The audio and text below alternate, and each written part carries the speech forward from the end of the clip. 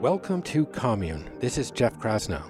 Our mission is to spread the ideas and practices of the world's greatest teachers. We do that through online courses, a weekly newsletter, and this podcast. On the show, I excavate perennial spiritual questions like, what is consciousness? What is the nature of reality? How do we live with purpose? Reality is infinite. We experience a narrow bandwidth of it unless we transcend our senses through meditation. We delve into practices and modalities that can heal trauma and help us thrive. Mastering the art and the science of forgiveness is necessary to move through life. A miracle is a shift in perception from fear to love. We explore the spiritual traditions that help us acknowledge that we are all connected by a power greater than us. We are all indeed individuals, yet we need to find collective and communal solutions. We build a sturdy bridge between personal wellness and societal well-being. It's only when you get people who are pursuing their dreams, living their truth, and feeling good that we can actually move the needle of society forward. To learn about our courses, our community, and everything we do, visit us at onecommune.com.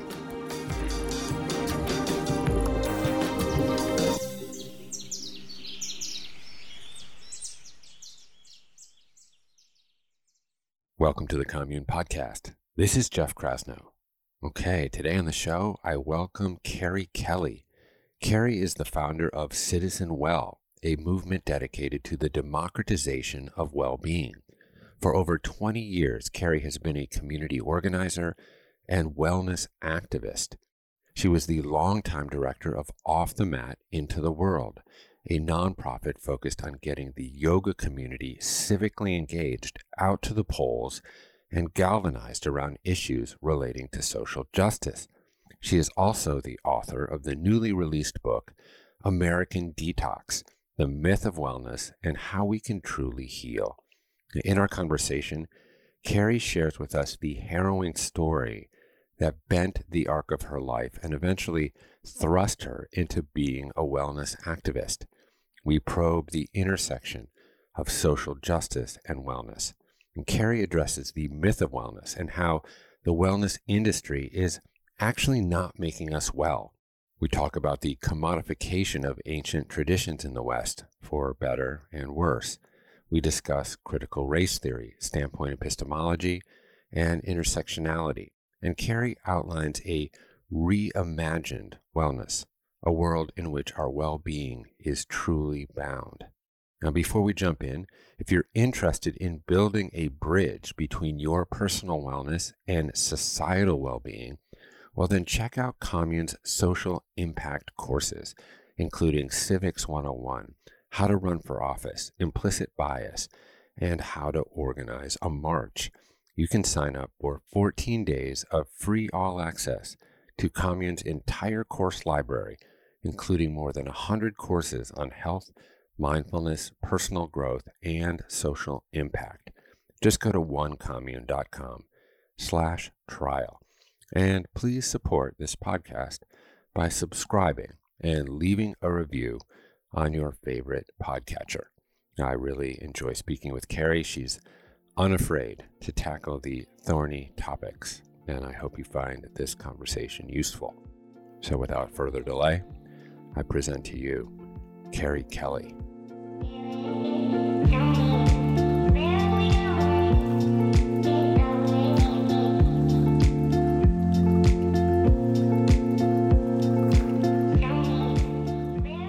All right, Kerri Kelly. Jeff Krasno. We step into the river together. Boy, we've known each other for like a generation now. I would say so, yeah. And we've worked together in many respects now over the course of, I would say, 15 years. I've been an avid follower and fan and collaborator from time to time. So in the Wanderlust days, we worked closely on a number of different initiatives relating to Off the Mat Into the World. That's a nonprofit organization that you directed for quite a long time. Yeah. And I know that was a pivotal moment in your life that you mentioned in the book. So we'll talk about that. And just first off, congratulations on the book. Thank you.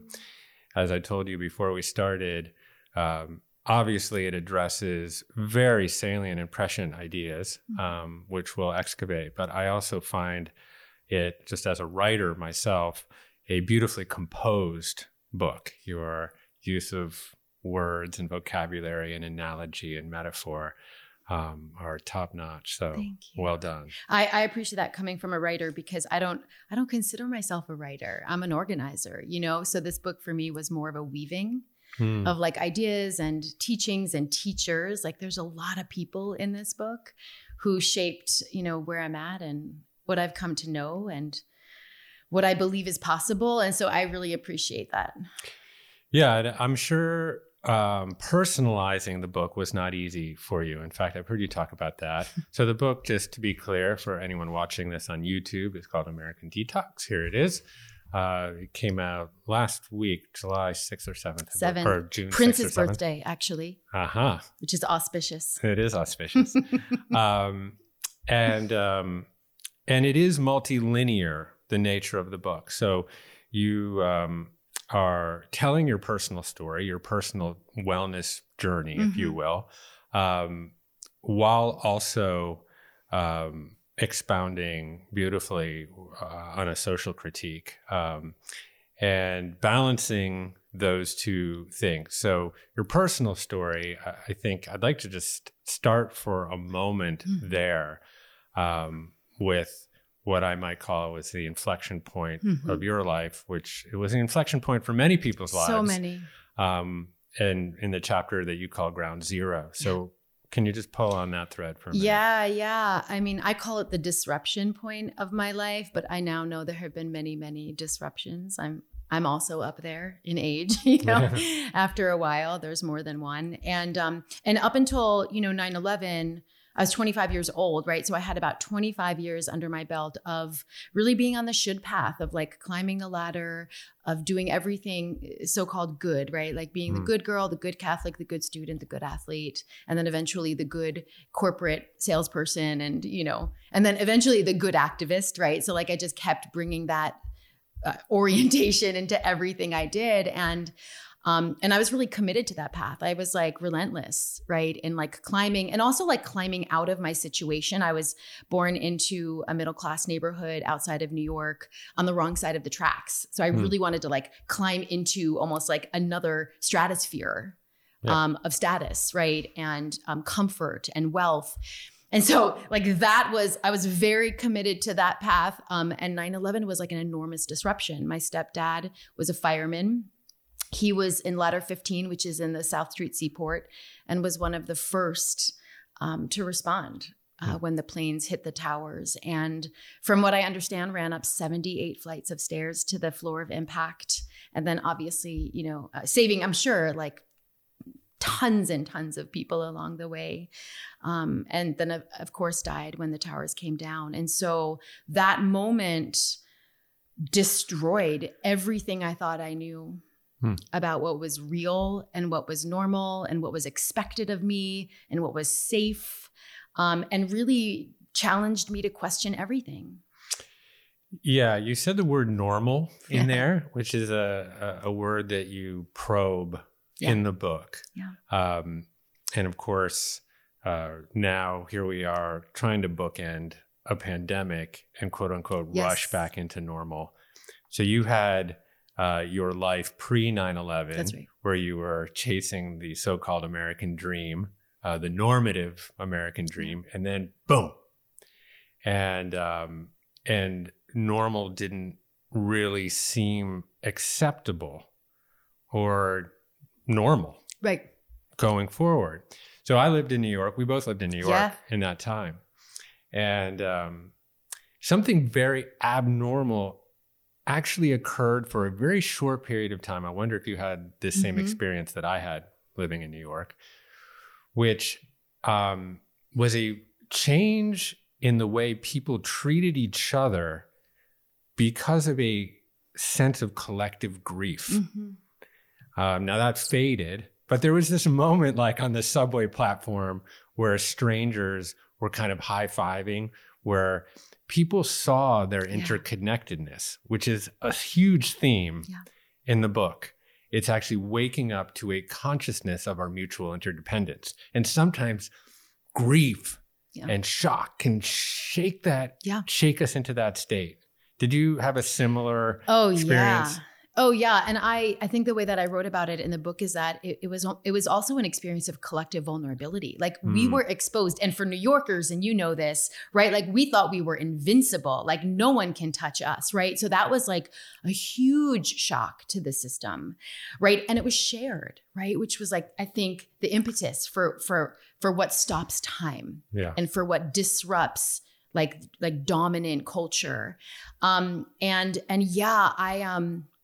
I mean, my gosh, like the days after 9/11 are such a blur for me, but I remember people showing up in ways I had never, ever seen before in my life. And not just for my family, as we were still in a space of like searching and, and recovering and, trying to find answers, trying to figure out how this could have happened, but just all over New York, right? Like the bucket brigade, people making meals for one another, people just like piling onto the pile, right? Yeah. Volunteers just like stepping onto the pile to remove debris, to search for bodies. I mean, people did unimaginable things in that moment. And Rebecca Solnit, who, as you know, is an amazing writer, writes about it in this book called A Paradise Built in Hell, about how after great tragedies and moments of enormous calamity and devastation, there's often an aperture where humanity rises to the occasion, right? And people do the most amazing, profound, generous, kind, compassionate things. And I definitely remember that after 9/11. In fact, I also remember the first time I heard a cab horn honk. Right. That first like cabbie, like beep, beep, get out of my way. Like that first moment I was in Manhattan where I was like, oh shit, that's a sign of like before times. Yeah. The honeymoon is over. And I'll also share that there's this other perspective I write about in the book by Naomi Klein about that same moment called the shock doctrine. And she writes about how, often in moments after devastation, 9/11, Katrina, wars, earthquakes, that people in power often sweep in and exploit our vulnerability, right? And declare wars in times of great fear and, exposure. And so it's interesting, right, to hold these two very kind of contradictory perspectives on the immediate, right? And for me, it's really helpful, right? Because it's like, to your point, there's this huge opening and opportunity and invitation for people to reconnect and remember, right? Our interdependence. And right, there's a system and a culture that we're a part of that is ready and waiting to exploit us.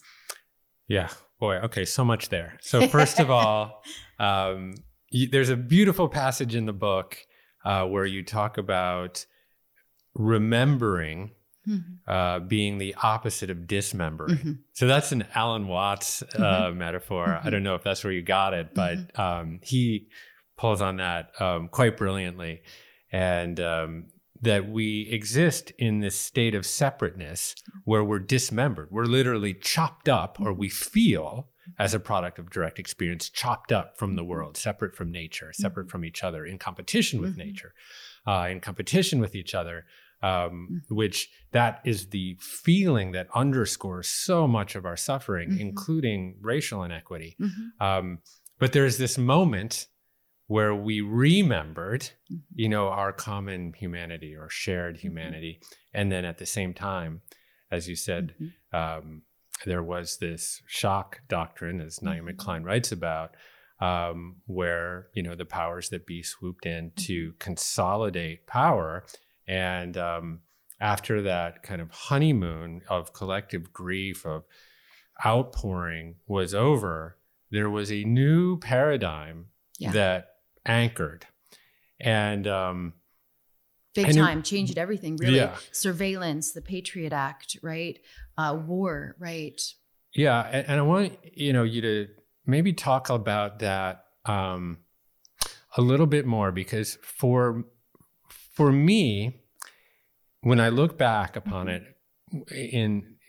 reflecting on when I was reading that section in the book, I started to think about that this was the moment where patriotism was reframed to something that's nativist and xenophobic, where more nationalism, how we consider nationalism being this very nativist, very xenophobic, scapegoating the other, et cetera, where nationalism and patriotism actually could be something quite positive. It could be like, I'm willing to pay my taxes so there's someone that I don't even know across the country that can get a good education or that can get healthcare, or I'm willing to serve my country in this particular way because I believe in the collective greatness of it. But in this moment, the whole thing got reframed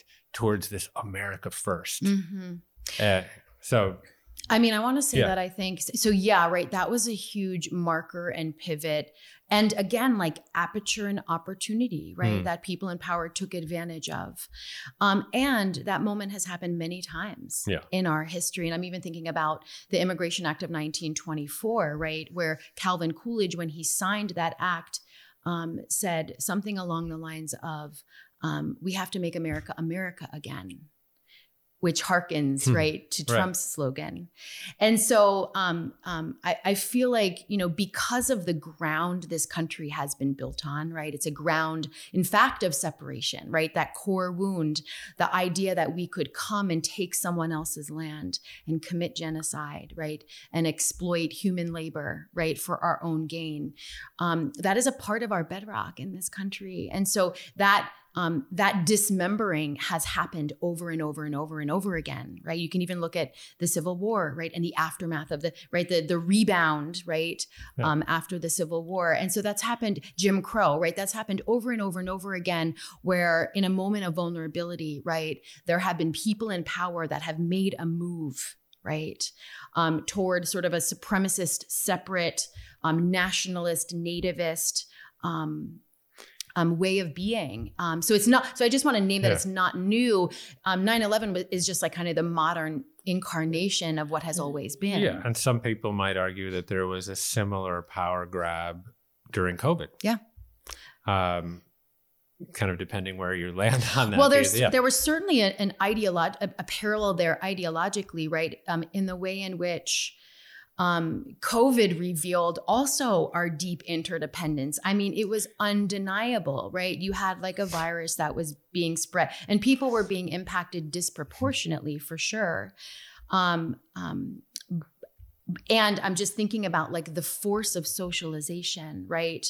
And how pervasive and persistent that is, how like our minds have been wired towards individual freedom, right? Above everything else, and how quick I say we, because there were a lot of people, many people from a state of fear and vulnerability were to kind of like cling, right, to self-preservation and to pull themselves out of the collective and assume that they were.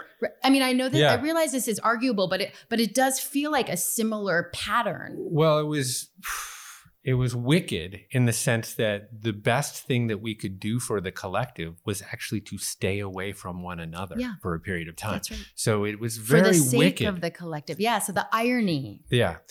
And and, the sacrifice that called, I mean, so like in some ways, right, that asked us to sacrifice ourselves and things that we needed and things that gave us joy, like connection, like seeing our family, like traveling, like going to places that gave us joy. And I feel like, as a culture, we struggle with that. Like, what are the things that we are willing to risk for collective care?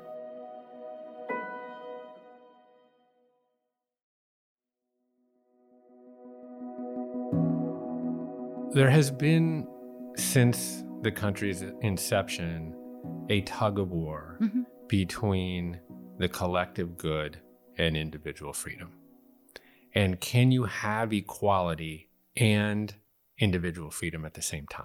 So this is a very complex philosophical question. So, we had all these documents that almost read like, that the framers were smoking a freaking peace pipe. It's like the common defense, we the people, all these words, union, checks and balances, actual checks and balances in government. And at the same time that all men were created equal, endowed by their creator with certain inalienable rights, among them, life, liberty, and the pursuit of happiness, which has been framed really as the accumulation of individual personal property and wealth. Mm-hmm. So you have, and obviously there's tons of hypocrisy in those early documents in terms of what the reality that existed on the ground. But just from a political theory point of view, you had this notion of like, we're all created equal, and then we all have this right to pursue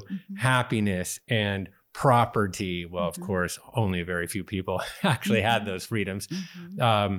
But there is this tension between equality and the collective and communal good and communal health and the common defense with this notion of the rugged individual able to kind of flex their individual civil liberties. And we've, we've gone through, different iterations of this, where you have, the Civil War, and then you have Jim Crow on the other side of it. And then you have the New Deal and a graduated income tax and all of these other social programs. And then all of a sudden, you move into the 50s, and, you can just keep, playing this out. That's right. That cycle. So where are we now? I appreciate you holding the contradiction, because I actually think that's exactly what it is. I think the spirit of what you're naming is a contradiction. And I think you're right.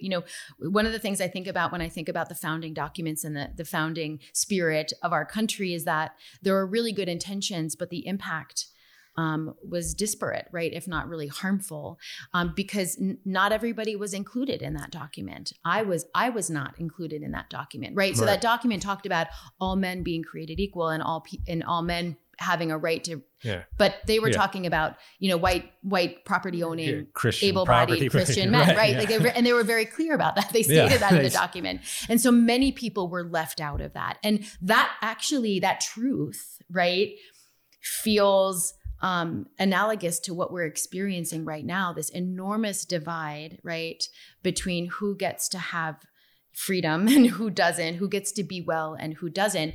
And that conundrum that you're talking about, that contradiction it actually feels like important in the way in which it points to practice, because it's not a binary. It's not either individual freedom or collective care. Right. It's actually quite dynamic, right? And it's mutual, right? And inside of mutuality is relationship. And so it's like the kind of thing that we have to live into. And we, I do collective care work all the time, and we're always exploring the politics of collective care. And it is not without conflict, because different people need different things. And so to me, it's like, it's not a question of, is it this or is it that? It's a question of like, how do we navigate, right? Folks deserving, right, their unique individual freedoms and needs, but also how we tend to our collective care and survival. Yeah, well, it is a philosophical koan, really. To practice, I think, right? Like, because it's not just conceptual. It's like, to me, it's like what happens when we get into like the messy middle with one another in shared space, and it's not clear. No, in fact, if you really want to pull it out, you could ground it in 20th century particle physics, which essentially says, well, matter is not even really matter. It's representational, it's energy. And if we look at matter, it's in constant dialogue and connection and communication with everything else around it. And so, yes, I am an organism that is sitting here in this chair, distinct, but not disjointed from you, because as I speak, we have a sociogenomic relationship going on. So I'm affecting your gene expression just as I'm talking to you. And I could all of a sudden just scream at you out of the blue, and you would have a spurt of epinephrine or cortisol from your adrenal glands. And I would be just essentially being in each other's presence. We alter our biochemistry. 100%. So we are both individuals, but we are we are woven into a mutually interdependent Indra's net where we are distinct, but in no way disjointed from each other. And this is the balance and the tension. And the play and the dance, right? Because I think often I feel like we're trying to play in either the individual sandbox or in the collective sandbox. And actually the juice is in the node, right? It's at the intersection, right? And if we can learn how to like exist there in all of its complexity and messiness and dynamicism and transformation, like that to me is where there's possibility, right? But I feel like we're so quick to be like, I'm in this camp now, and now I'm in this camp, and your camp sucks, and my camp's right, you know. And actually, the way that you're talking about our interdependence actually speaks to the way in which I think we need to be practicing. Yeah. Well, this is the Tao. Yeah, that's right. The ability not new, in fact, hold, very old. To hold opposites. That's and right. To function in the course of nature such that we bring opposites into some form of sensitive order or asymmetrical coherence or dynamic coherence. Of course, you know, we're in this moment where we seem to be more polarized and atomized and entrenched in our echo chambers. And obviously we're in this new terrain because we're back to the Serengeti of Facebook, or what I call it, which is, we're undergoing a non-consensual psychological experiment called social media, which seems to have exacerbated these polar extremes and polemics such that it's been very hard to find any form of profitable, conversation.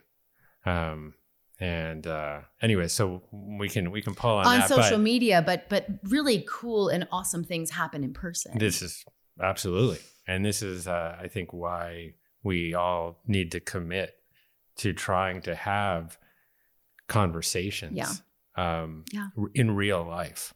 Because you and I, we're probably not going to agree on everything, but we're going to find cooperation and potential solution when we're sitting here across from each other and we can play in a sandbox together. And social media is an awful sandbox for that. Oh, it's terrible. And, and one of the things I just think that we've become really bad at, because I think of the ways in which we've been indoctrinated in dominant culture, is that we're really conflict avoidant. And it's almost like we've become atrophied in that arena, right? Like we don't have any muscle or skill around how to hold conflict, right? So we either want conflict-free, neutral, as if that's even possible environments, or we take to social media and we have these battles with eviscerate each other. Yeah, it's hard, right? Yeah. And in fact, the human experience is inherently conflictual, right? Like where there's tension and we're bouncing off one another and we're merging and we're separating and all the things that you were describing. And so, one of the practices, I think, right, that are going to help us learn how to be together into hopefully a shared future is learning how to embrace conflict, learning how to navigate conflict, learning how to hold disagreement. And I don't mean can't we all just get along? I don't mean that. And I don't mean common ground. I mean actually being able to be witness to one another, and all of our differences and all of our disagreements and all of the ways in which we're having a very different lived experience of being alive right now. But not only have we lost that ability, but dominant culture has sort of washed it out of us, right? It either wants to divide us and keep us in separate camps, or it wants to kind of wash everything neutral so that there's no, discomfort or, no, rumble or, and that's just not realistic, and it's not healthy. It's not actually moving us in the right direction. Yeah. I'll try to refrain from making too many viturative comments about NPR, but NPR is an outlet that I've loved my whole life, and I can barely listen to it right now because it is so eggshelled. I'm like, come and say it. there's asymmetry on the left and the right. Just say it, Yeah. you know, like, but yeah, there is careful, a people cautious. pleasing, Yeah. cautious. And I also think, I think about, as an activist, right, the way in which we've become super performative, Yeah. Especially on social media, because social media is a stage by which we perform everything, right? So it's like, how can we curate the perfect, most woke thing to say, right, to the world that's socially acceptable in this moment and won't get me canceled, right? Like none of that is real, Yeah. right? And it actually holds us back from having like the real conversations and showing up authentically. And so I'm 100% with you. Like, where are people saying the real thing and having the messy conversations? And what are the ways in which we're getting caught up in the perfect language or the perfect move or the perfect performance of our wokeness or of our consciousness or of our left or our rightness? And how is that actually holding us back from the truth? Yeah. Yeah.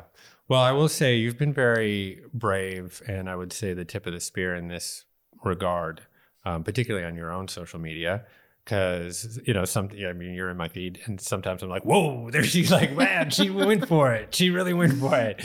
And I get scared all the time. I just want to name that. Like sometimes it takes me like 3 hours to write a social media post because the part of me that's been conditioned, right? The part of me that's afraid of speaking the truth, of being seen, of being called out, of people leaving me, right? Of losing belonging, of being invalidated. Those are real, right? That's part of my human experience. And so I have to do a lot of like practicing.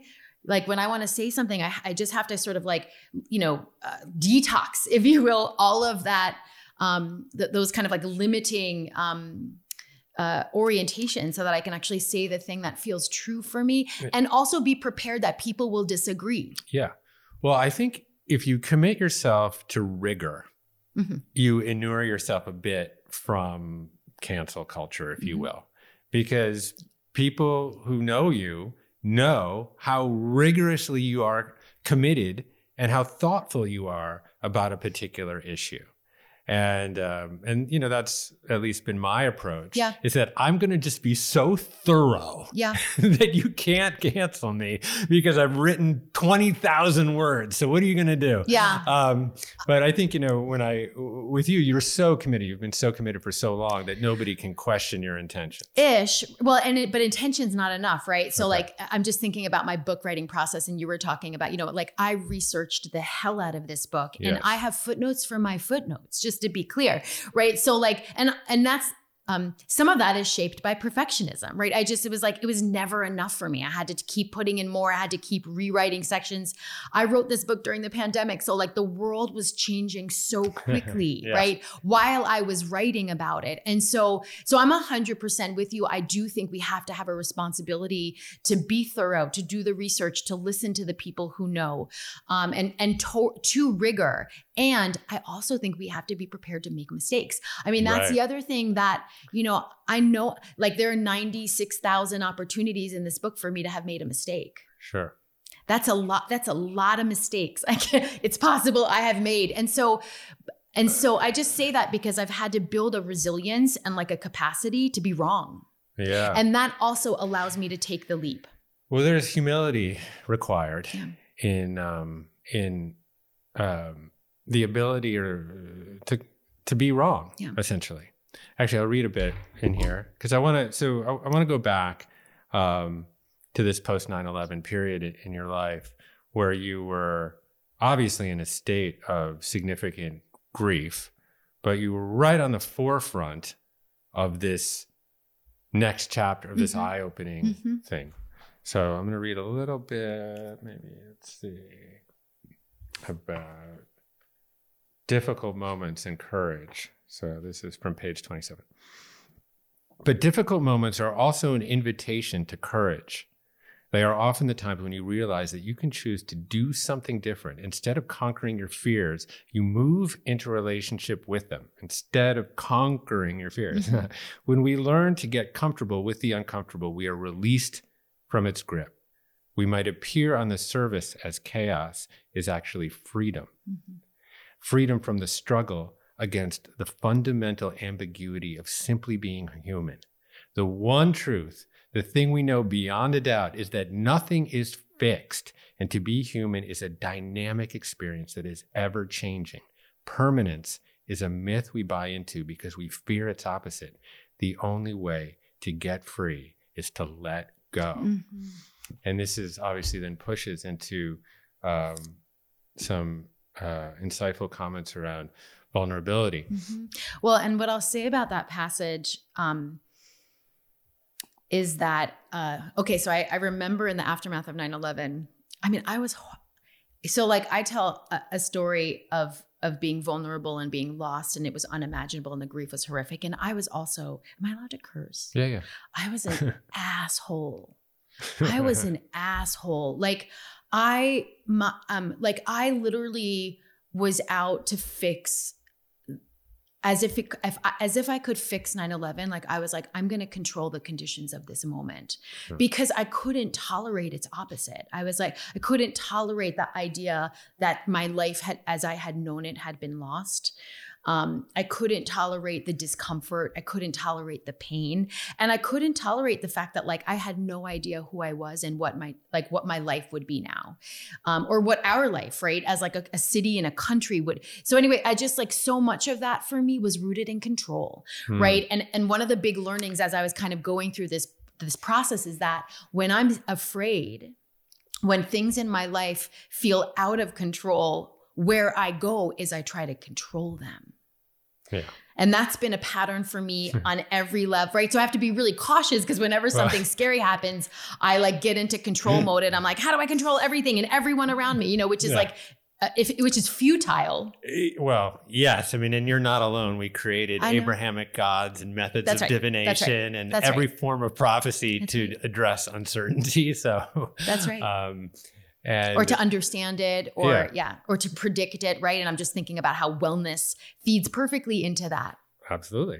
Right? The ways in which we were invited by a dominant culture in wellness to control our bodies and to control our minds and to control our destiny and to manifest our, you know what I mean? Like, it's like, and I'm not saying that there's not beauty and practice, right, in those invitations, but when it's shaped and colored, right, by like our kind of like dominant, shaping, right, to like control everything and to have to know what the outcome is going to look like and to not be in relationship with the unknown, right, and the constantly evolving and the impermanent, then it gets into really tricky territory, and it can often get very, very harmful.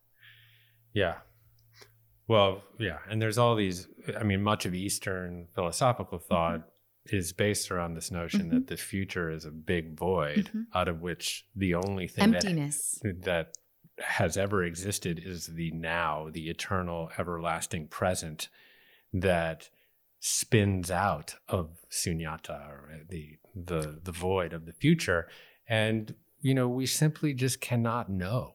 Yeah. And becoming, as you say, comfortable in that discomfort of the uncertainty of not knowing is a spiritual practice. Oof.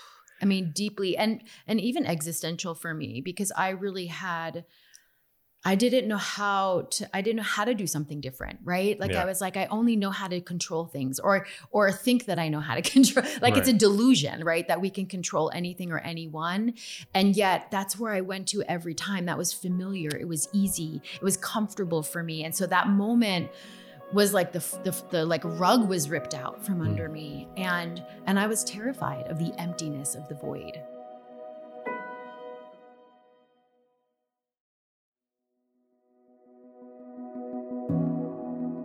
So in your process of healing, you did discover certain modalities that are still very, very key to your life, but then had a double edge to them. So talk a little bit about kind of those kind of initial epiphanies that you had on the mat and then where that took you. Well, so because I was, I've already shared that I was like all about controlling and like fixing the situation. I was also all about numbing. I was extremely dissociated in my body. So I was like, you know, enraged in every moment. My family, I was so hard on my family, right? Who was also hurting, but I had sort of like stepped into the authority role in my family. You know, my mom had just lost the patriarch in our family. And so I moved in with my mom and I stepped into that space. And so I was really invested in like not feeling and not confronting what was happening, right? And not facing the reality. And I had a yoga practice at the time for all the wrong reasons. I was an athlete and I had an eating disorder. And so I was doing Bikram yoga, and it just so happened that the studio was right across from my stepdad's old firehouse on 48th and 8th. It was 54 and 4, and that used to be the firehouse that he spent most of his time before he went down to the South Street Seaport. And every time I laid down in Shavasana, I heard sirens, which it's Times Square. So like, of course. So like, I get that. Yeah. And like, there was a way in which I fell apart and felt on my mat that I couldn't access off my mat. Like it wasn't available to me. I hadn't been trained, right? I hadn't been conditioned to feel and emote, and to be vulnerable. And so I would hit my mat and I kept coming back, and I was like that girl in the corner of the room, like hysterically crying and like a mess. But I was feeling something I had never felt before. I was feeling really close to my stepdad, which felt really special to me. And while I didn't have words for it at the time, I knew there was something to what I was doing. I knew something was happening to me. Yeah. And so that was sort of the impetus. That was the thing that got me to go like, I want more of that. I don't know what it is, but I want to feel, right? I want to feel, I want to grieve. I want to feel close to my stepdad. I want, so that is actually what kind of got me on the path. And it wasn't like an epiphany. It wasn't like an enlightened moment. Right. It was like a messy unraveling, but it was like a seed, of something. I was like, oh, that feels different than what I've ever felt before. And that's actually what got me started. Yeah. And asana, or physical practice, is a precursor, is an antecedent to psychological opening. I mean, in many cases, it was really just the setup for meditation, pre-Western commodification of it. But clearly, like this is a pattern that I think, again, you're not alone here, where you finish your practice, you go into Shavasana, and the floodgates open. Completely. And right. And this goes back to what you were saying about dismemberment, how dominant culture and society and the structures and just the way in which I was raised and conditioned, I was raised Catholic, was where it encouraged me to be disembodied, right? To not feel, right? To not be, don't be an emotional woman, right? Like all these messages I got, don't be vulnerable, don't ask for help, don't need help, it's weak, right? So like all that cultural conditioning kind of shaped me to be like Teflon, you know what I mean?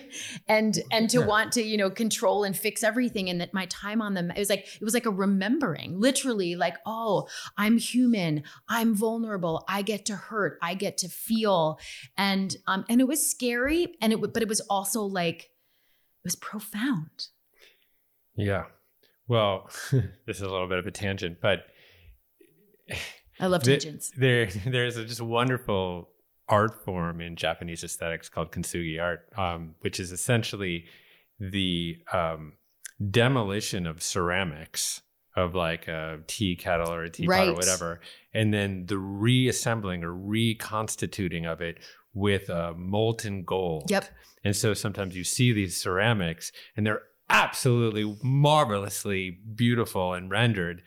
And they're pulled together by these veins of gold that are referred to as precious scars. And it's just like so beautiful. It's stunning. And the metaphor there, of course, is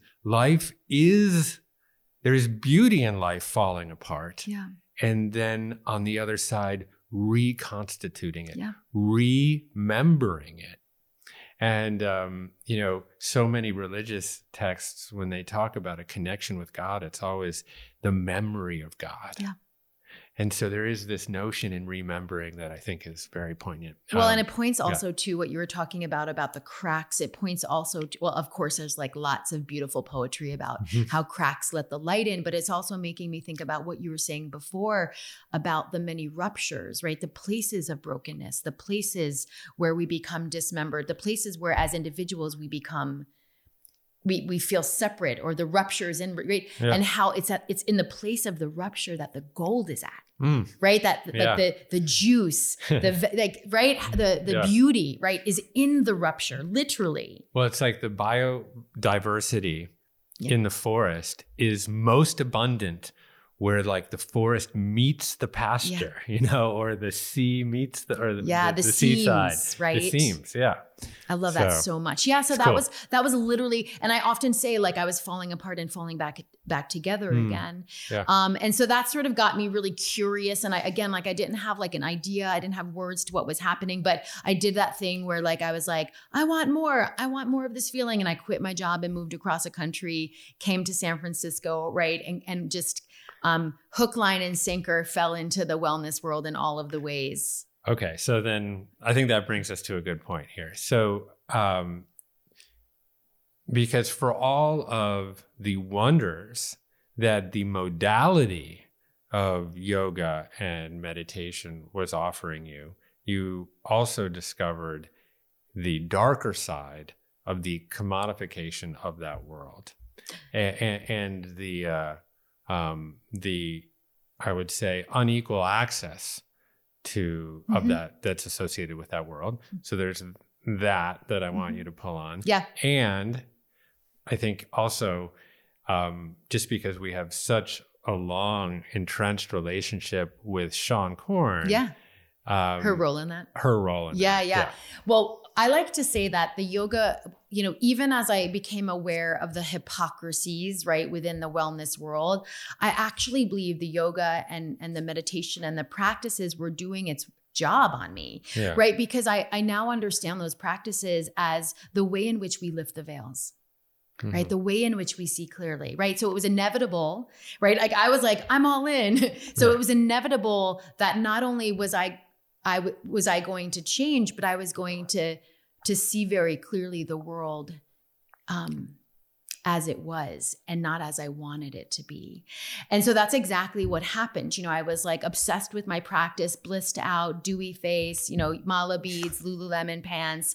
I did all of the things. I was like, and I was also that annoying person that like has to recite sutras everywhere they go to anyone who would listen. So I was also like wanting to like indoctrinate other people in my new religion, including my ex-husband at the time, which is a whole other story. But I was that person, and I was practicing at a yoga studio on Folsom and 4th with Larry Schultz. Yeah. You probably remember good old Larry Schultz from Jersey. That's right. What was the name of that studio? It's Yoga. Yeah. So that's where I did my teacher training. That was my Sangha. That was my studio. Those were my people. And it was in a part of town in San Francisco called Soma. Right. And, every day I would walk in and out of that yoga studio, and in the awning where the door to the studio was lived a bunch of homeless youth. And they were like a fixture. They were just always there. And so we would just come and go as yogis in our like blissed out bubbles.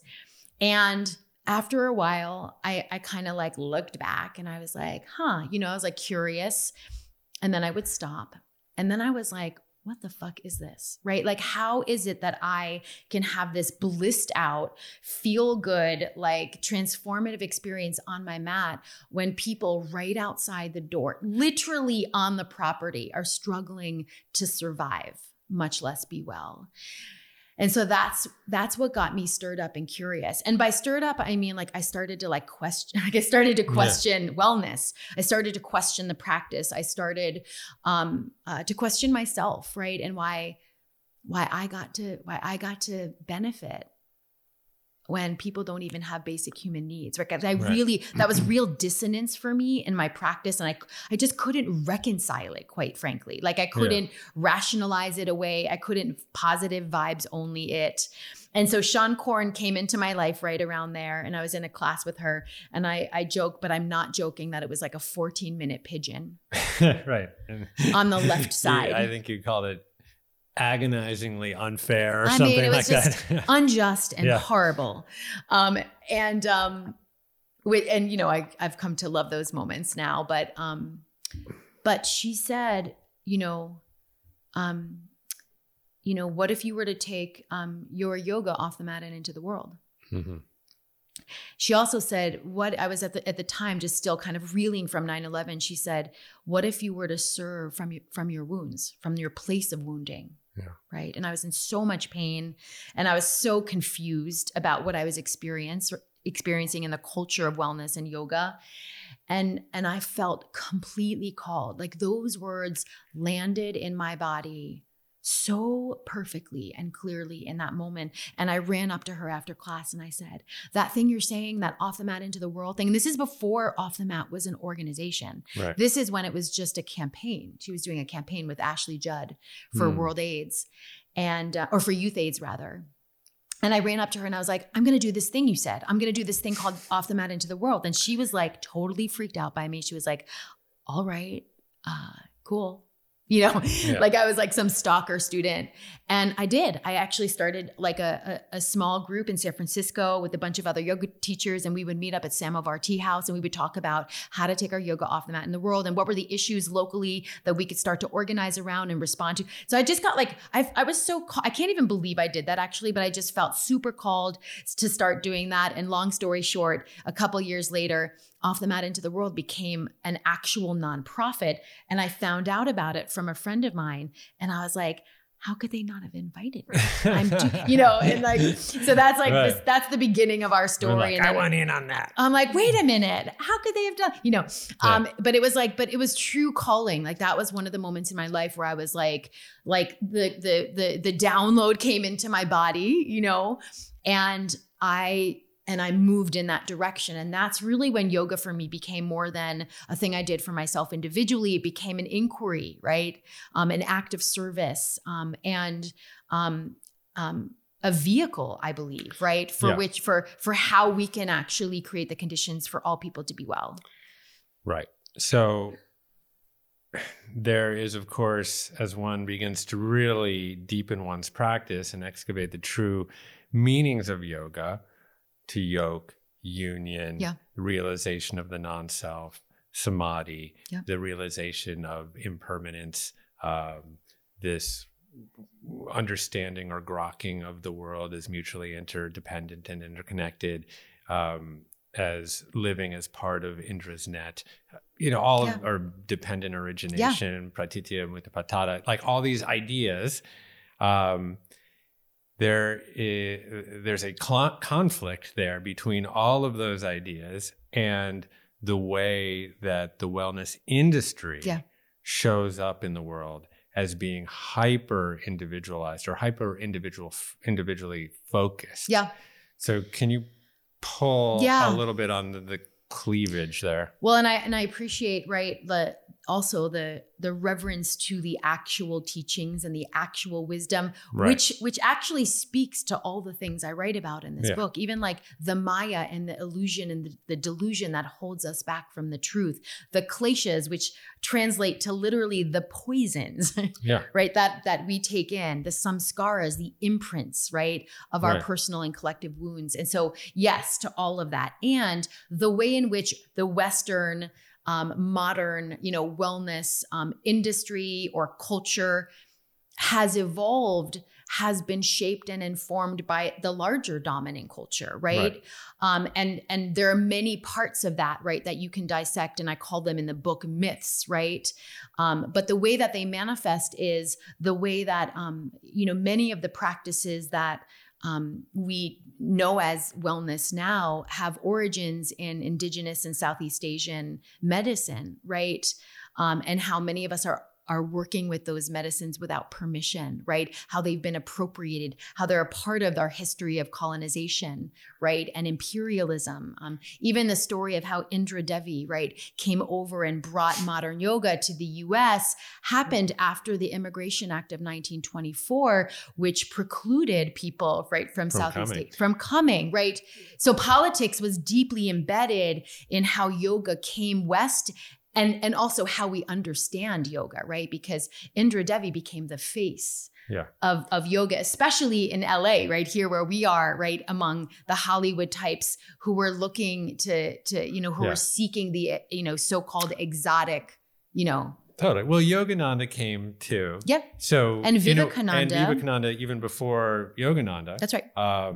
I think you talk about when I think it was 1893 to the International Congress in Chicago. Which is like my favorite, that is my favorite origin story because, there's so much talk often in wellness and yoga about how yoga is not political. And Vivekananda actually came over within a deeply political context. He came over to speak out at the Parliament of Religions about imperialism and colonization in India.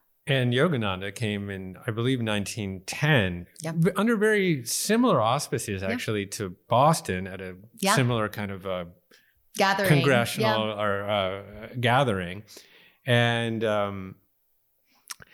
proposed a very new vision for yoga as being inclusive of Western philosophy and of Christianity, and they put Jesus, like a bridge. Jesus right there up on the dais, next to Babaji and his gurus, and formed obviously the Self-Realization Fellowship here in Los Angeles, but also just a vision of yoga in the West as something that stood for unity among nations, something that was actually very, very political.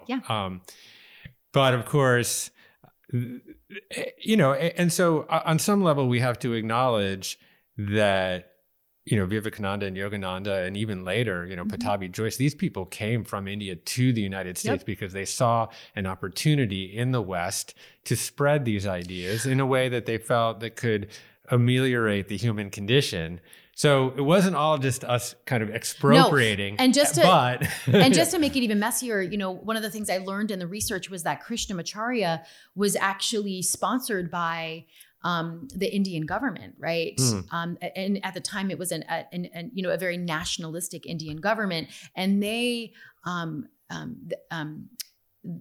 they invited Krishnamacharya to create a new system of yoga that was more Western friendly, in fact. Right. And that pulled from calisthenics and so there was an intention to export yoga to the West. Right. So I just want to hold that. It's not a clean, it's not like bad person, good person. It's not one way, or it's a very complex history. On both sides of the issue. And as a white woman in wellness, right, it feels really important. And also the way in which wellness has become really dominant, right, in the West. It does feel really important to acknowledge, right, the history of how it got here and how it was adapted and who adapted it. And then you to your point, right, that's not the only myth, right? There's also the way in which wellness practices have been commodified, right? And many people have made lots of money, right, off of medicine that is actually not theirs, right?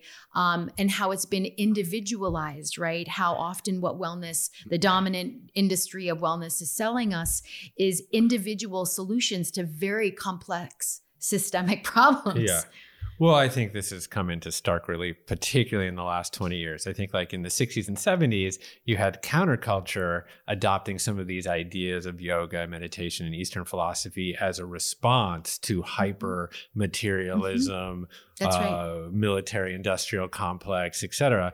And, you had these figures like Ram Dass, et cetera, which I think were more reflective of the true spirit of these modalities. Deeply political, right? Deeply political, yeah. Associated with the New Left, anti-war. And then you move more into the 21st century, where then you start to get this efflorescence of large companies, public companies that are trading on yoga, often in the apparel space, et cetera. And you also have companies like Hay House and Sounds True and Yoga International, and companies that I felt have been actually very heart led. So it's not the entire industry, but it is this part that holds up this fake notion of perfectionism to make us feel like we're not enough, and then markets toys and trinkets and apparel and all this stuff to address our perceived deficiencies. Totally. And I work with all of these companies, right? I'm in relationship. I also am a yoga teacher who has benefited, right, from selling yoga, a medicine, right? So I just want to name that, like, I too am situated inside of this system. And I think the contradiction that it feels important for all of us to hold is that, like it's sort of like back to that like tug of war. It's like,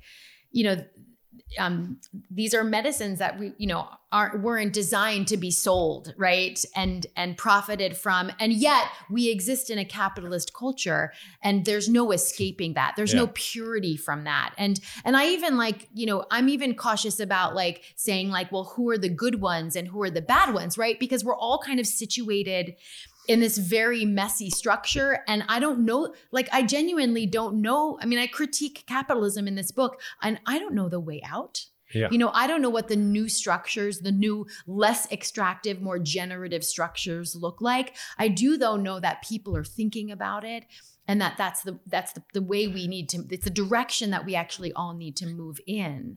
Yeah. Well, I mean, I think there are models. I look at companies that are commercial and commercializing, like Patagonia, which has been a B Corp forever. Yeah. And they have a double or a triple bottom line business, plain and simple. Yeah. So this is what conscious capitalism is. And I think that there's a very strong case to be made, that capitalism has lifted a lot of people out of poverty. Yeah. That, I mean, this gets into like distributive justice concepts, but like there was a political theorist in the, I think, late 60s, early 70s named John Rawls, who argued that essentially capitalism grows the pizza, the size of the pizza, such that even the smallest piece is bigger than the communist pizza or the socialist pizza if you were to cut that up perfectly evenly. And, again, I don't necessarily, I'm not an economist. I think what we can both agree on is that extractive capitalism that externalizes all of its true costs is incredibly destructive.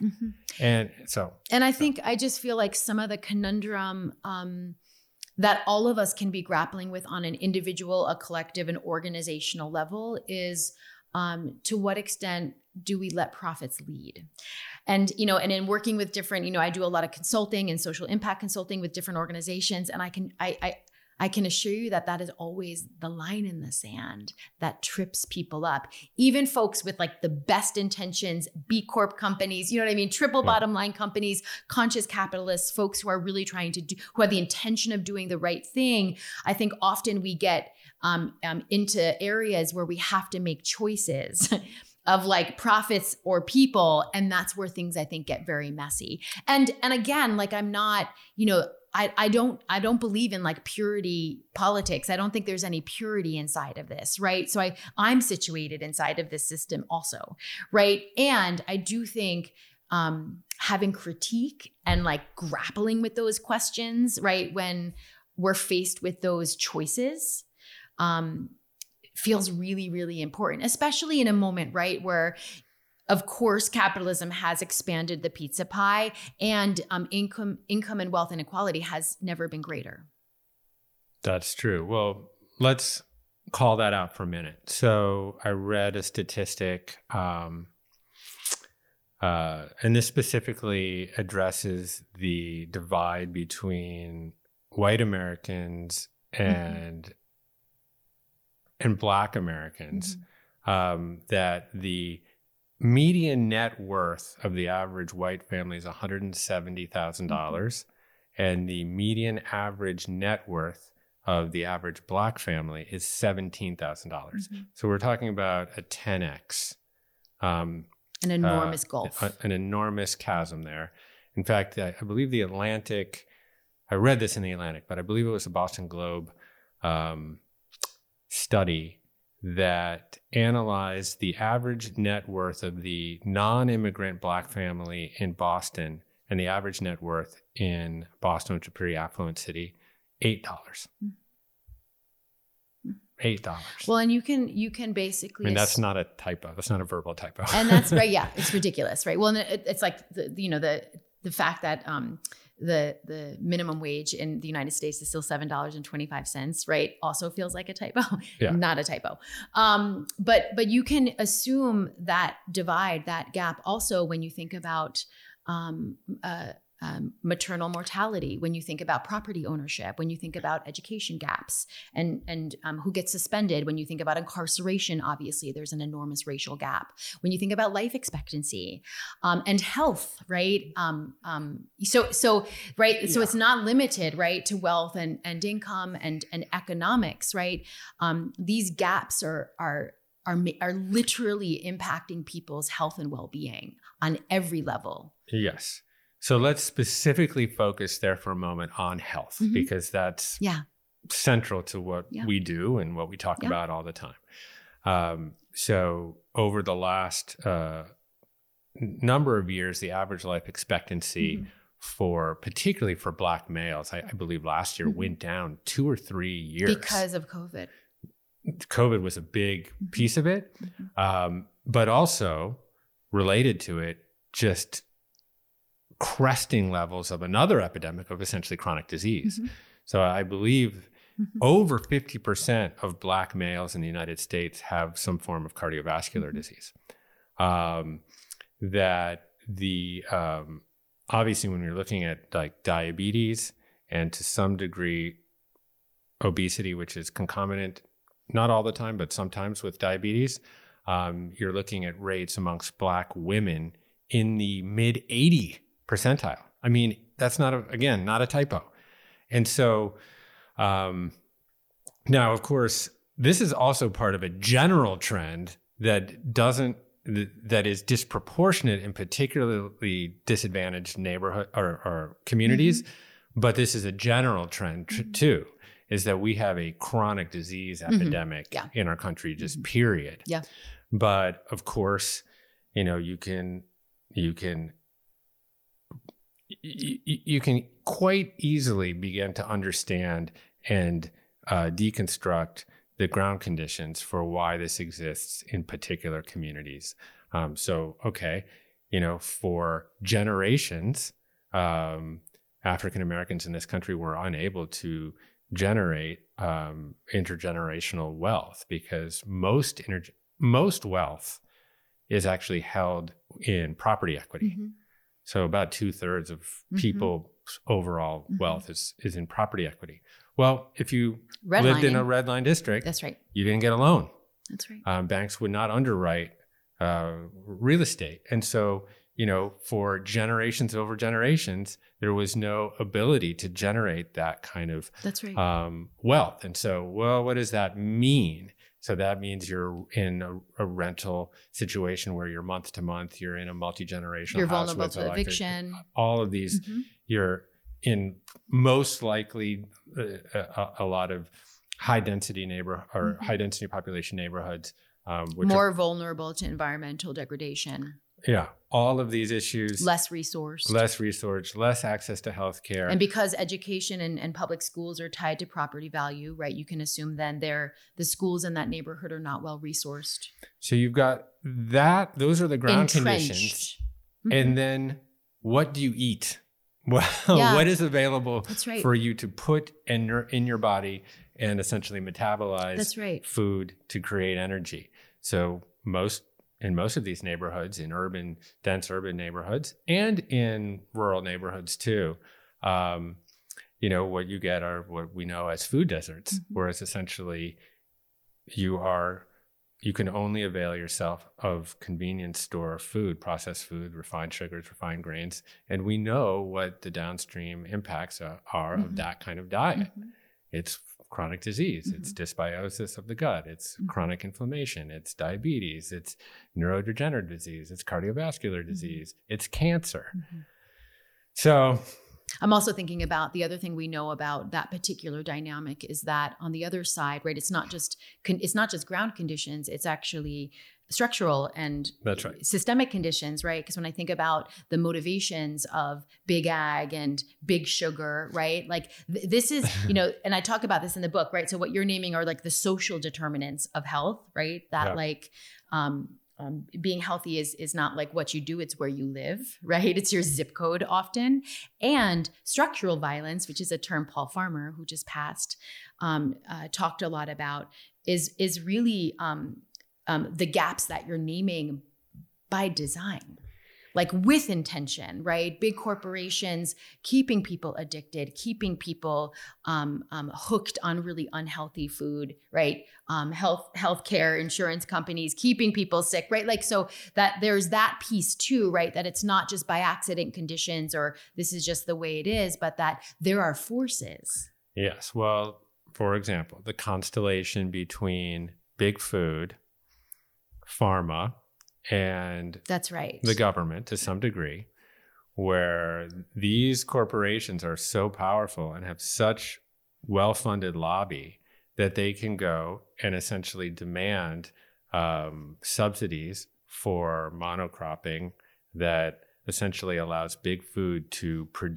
produce processed food below the true cost of production, and then turn around and market it for super cheap in disadvantaged neighborhoods with the messaging that like all calories are created equal, or, you just have to watch your diet, and get enough exercise and you'll be good, essentially shifting responsibility onto the individual. Yes. While they try to essentially poison them. Yes. And yes. Right. Yeah. They say that if you're sick or if you're suffering, it's your fault. Right. Right. When in fact, it's a setup. It's a setup.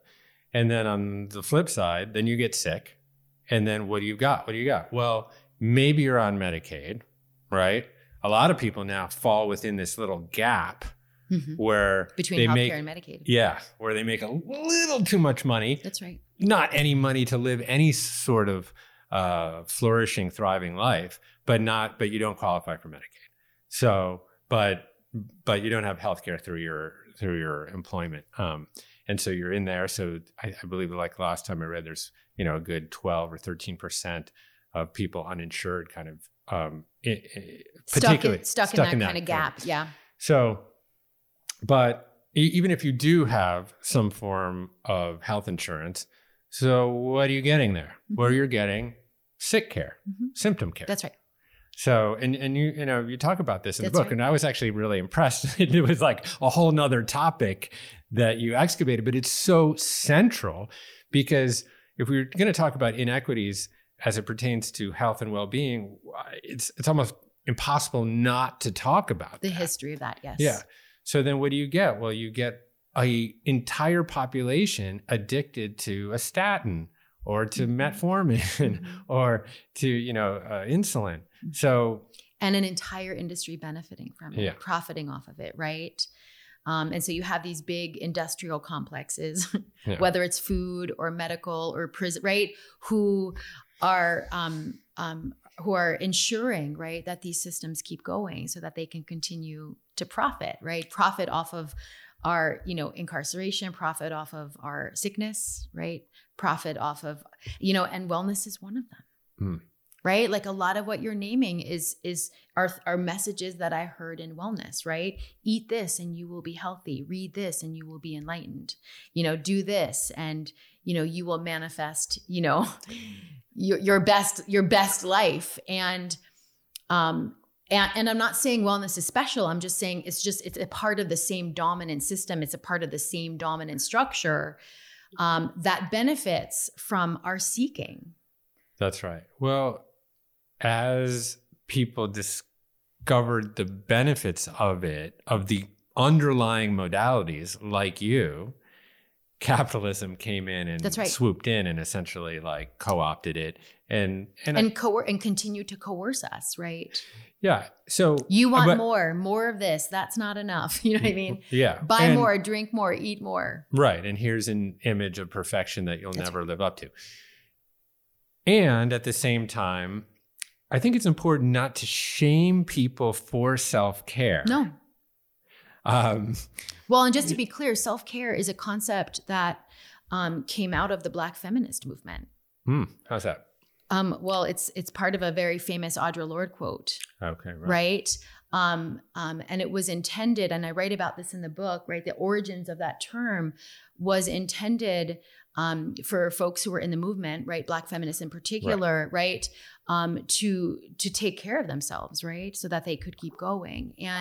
And so I say that because even the idea of self-care has been co-opted and commodified by like a dominant wellness culture. And absolutely, I mean, this goes back to what we were talking about before about the contradiction of mutuality. You know, it's not self-care versus collective care. It's self-care as a part of collective care. It's the ways in which we need to tend to ourselves to make sure we have what we need and to make sure that we can be our whole, fully expressed, you know, well selves so that we can show up for the collective well-being of all people. Yeah.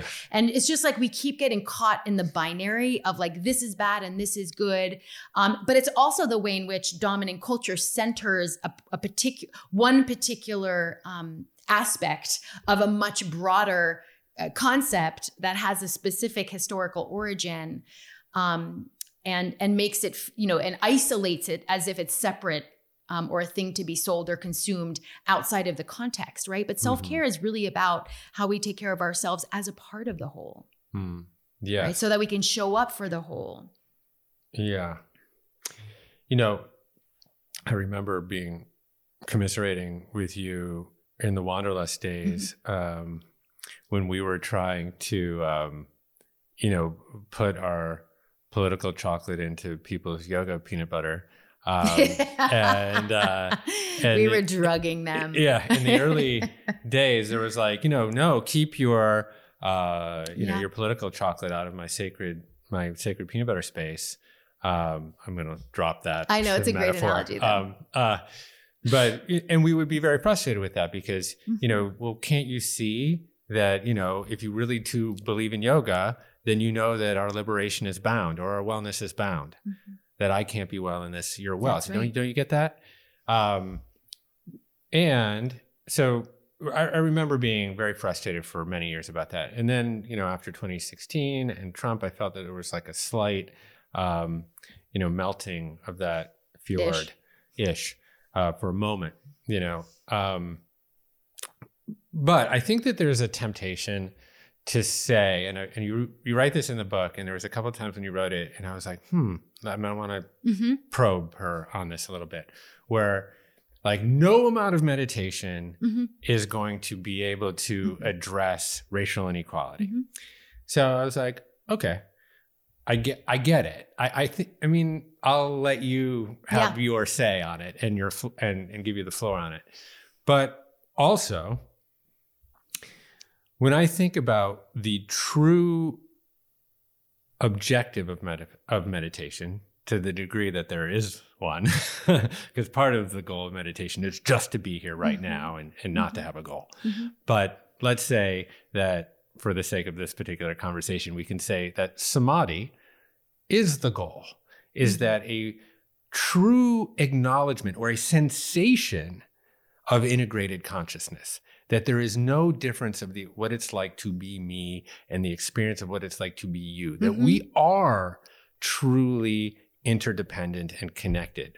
And so when I think of like 1 billion people meditating, I do think that would have an incredibly profitable impact on our ability to disassemble systems of inequality or of inequity. So, and I also get it that, going into your little sacred space, you know, up on the hill and just focusing on your own well-being is not going to bend the arc of history. So, you know, again, there's a tension there, right? Totally.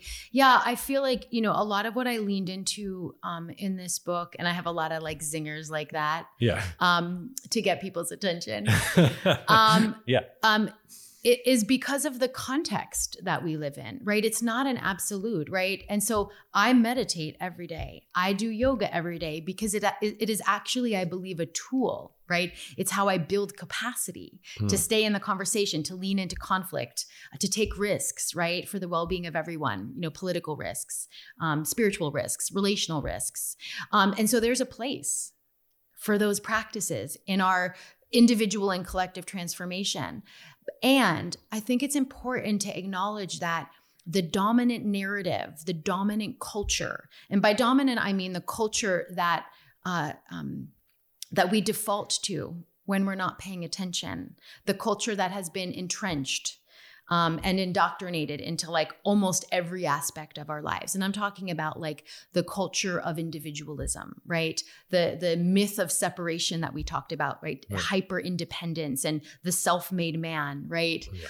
And the fact that we don't need help and to ask for help is a weakness, and perfectionism and supremacy, right? The idea that some people are more valuable and deserving than others, right? That's real, right? That's a real part of our history. And it's because of all the reasons you just named when you named all of the racial gaps, right? It's a real part of our present because of the dominant narrative and the dominant culture, right? That I believe overrides most things right now. It does feel important, right? To call out the ways in which some of these practices have been so hyper individualized that they've been almost weaponized to encourage us to look away and to turn inward, to escape the discomfort and the reality, right, of our current situation.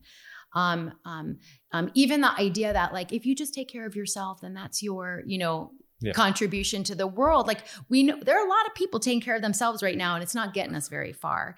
And so I just want to name that I did that very intentionally, right? Because there's no neutral culture that allows for us to be like, meditation is great, and so is political action, right? There's actually a very clear dominant message that we're getting from every direction, including within wellness, that predisposes us to do a particular thing. Yeah. And not, I believe, the thing that we need right now. Yeah. So I'll just say that when I meditate, and I have a clunky little practice, but when I do meditate, I tend to bring my best self into the world, just as a human being in general, how I show up in my community and how I show up as a parent and a husband and as a colleague on my team. So I do think that there's knock-on benefits outside of just my own ability to handle adversity, et cetera, and to find peace and serenity and anxiety relief. But I also feel that in our attempt to kind of demystify a lot of these modalities, we then group them into like a bullet-pointed list of associated benefits, like optimal performance. Like if you meditate, you're going to optimally perform. You're going to get ahead. You're going to be a better football player, a better basketball player, a better Marine. Now, I mean, of course, now they're putting fMRIs on Marines and Navy SEALs, et cetera, to look at brain patterns and bringing in monks, to train our pilots. Cool. So it's cool. And we, in our demystification of a lot of these modalities, we're using them for purposes that fit the capitalistic narrative of like, okay, getting ahead, being more productive, all of these things, instead of, okay, no, actually, this was a modality that was generated to, with the primary goal of the realization of the non-self and feeling connected to everybody. So in our efforts to spread a lot of these modalities and demystify them, we've lost the mystical component of them, which I think is fairly central when we begin to talk about notions of equality or how we interact as human beings. I also think it's important to acknowledge that, we're not starting from zero. And so right. So we've inherited this sort of deeply unjust and unequal history and present time, right? That has pervaded all aspects of our lives. And so I think that also deserves, it feels like the practice of discernment, right? Like it deserves attention. It deserves right action and right choice in the ways in which we do our part to correct those systems and structures. And I don't know so I agree with you. Meditation, more people meditating and doing yoga is a really good thing. Even in its demystified state. I just want to say that, like, I'm all for that. I have a friend who's like a hardcore movement builder and organizer, a mentor to me who is suffering from cancer and was telling me recently, she read my book and she said, I just want to tell you that I've been going to like my gym yoga and they say like no Sanskrit and there's nothing spiritual in there. And she goes, just being in my body and breathing has had the most profound impact on my health. So I just want to say, I think that's real, right? That was what happened to me. I got like woke in a Bikram class, you know what I mean? Like in a really hot, sweaty, kind of stripped bare yoga class. And I also think that because of the conditions of our reality right now, it does call us, right, to take our meditation off the cushion. Yes. It does call us to show up in very specific, strategic, collective ways if in fact we want to alter the course of our future. And so that's, I think, what I mean is that, meditating on our cushion is not going to undo that accumulative and aggregate harm that it's where the meditation then punctuates the 100%. Rest of your life. That's right. Yeah. It's the impetus, right, through which then you can actually take right, skillful, intentional, compassionate action out in the world, right? This is why engaged Buddhism is so powerful, right? Right. And even all of the yoga activism, I mean, you and I have been in these conversations for a really long time. And so it's not an either or, just to be clear. And, I do think there's a danger in saying just meditate, right? Meditation is enough given the context, the leaning context of the world that we live in, which will just point us right back to, Right. So the Eightfold Noble Path is not a linear one. And it's filled with right action, right livelihood, right speech, et cetera, right understanding, and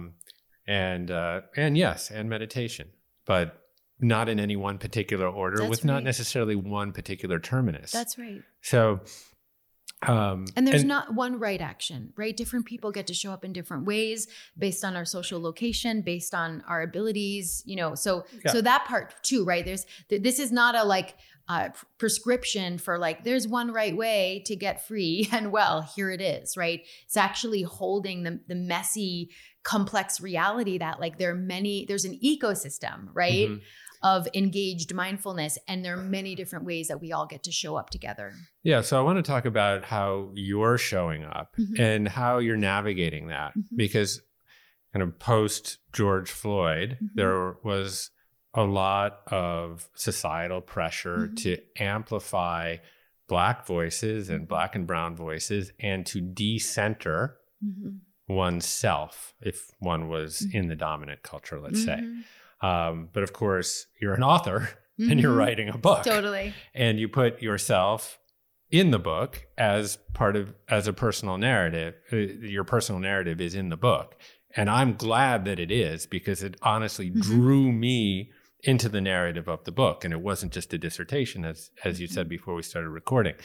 So I'm wondering, how do you navigate that piece of like, who gets to talk, who gets to speak, who gets to act in this particular moment? It's a messy answer. And so what you're naming is sort of my social location, which, I'm a white, cis, heterosexual, able-bodied, middle to upper class woman with so much, right? So many points of privilege, so much proximity to power and decision-making, especially in wellness, right? In the context of wellness, a lot of people in wellness look like me. Right? I have able-bodied privilege. I have thin privilege, right? I'm a woman, which is sort of like, I feel like, there's so much gendering. I'm straight.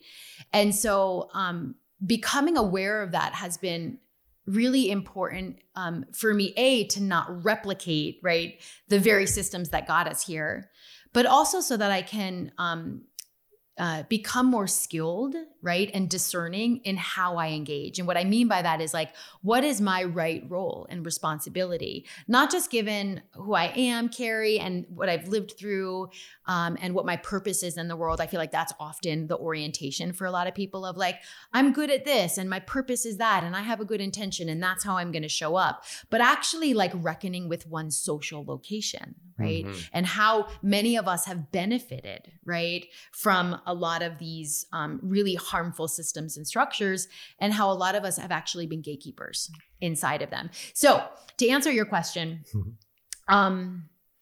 it's really tricky, you know, like, so I'm thinking about what that means in my role in activism, right? As someone who's really committed to social change, but also as someone who maybe doesn't quite understand the problems because I'm not directly impacted by many of them. Right.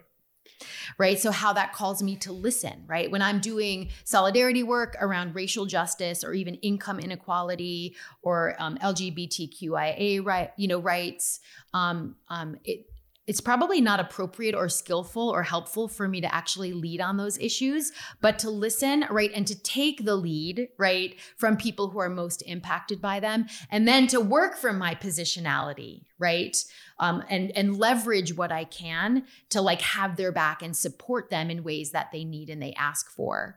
And yeah, in writing this book, and I even think in like the ways in which I'm committed to transforming wellness culture, and reimagining wellness culture, I really struggled with centering myself, because I'm like, I've benefited from this culture and I'm also always centered in this culture. My body, my position, has always been centered. I've always, been featured. I've been in magazines. I've been on billboards. I've been ambassadors of different companies. I've had access to lots of practices and retail. I mean, all the things, festivals, right?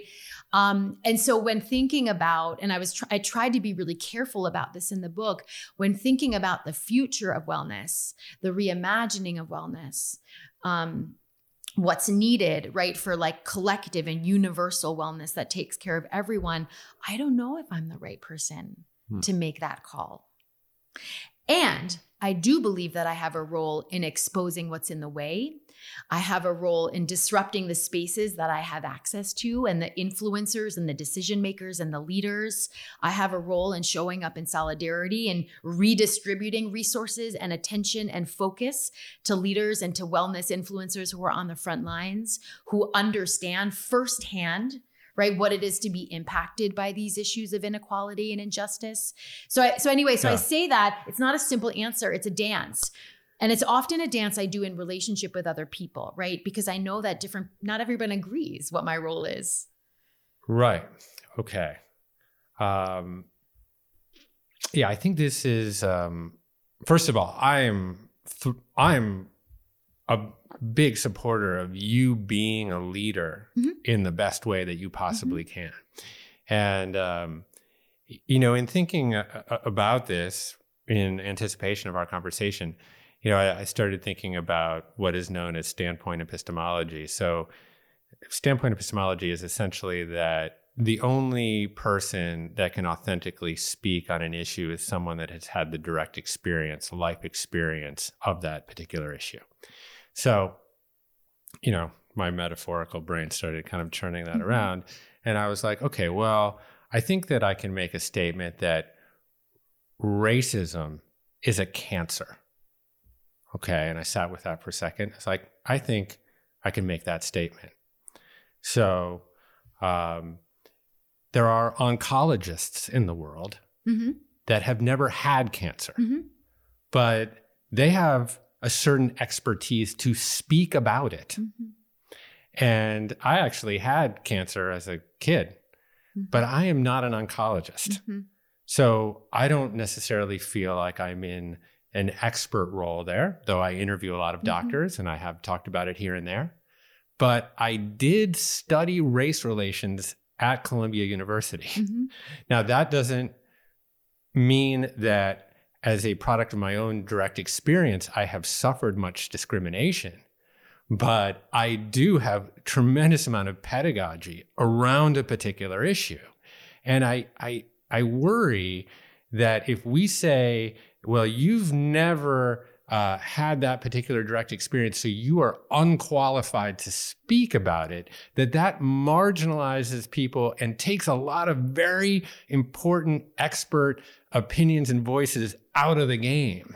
And so I'm wrestling with this honestly a bit, because, this comes up as part of critical race theory or wokeism or well, especially in social media. Yeah. So, and obviously, we can pull on critical race theory for a second, because it's obviously just a ridiculous boogeyman for something that almost doesn't really exist on some level. Obviously, it was a legal theory, and it has many different components to it that are fascinating. But as it pertains to how it's being used and leveraged by Chris Rufo and then now the entire Republican Party 100%. and weaponized at like school board level, little white Johnny in rural Virginia is not being taught that he's a racist by his teacher. All that stuff is just straight smoke and mirrors. Yeah. Okay. No, but books are being banned. But books are being banned. And history for sure. is literally being rewritten. Right. So there is a parallel, right? Like they're creating a boogeyman and saying, don't look over here, look over here.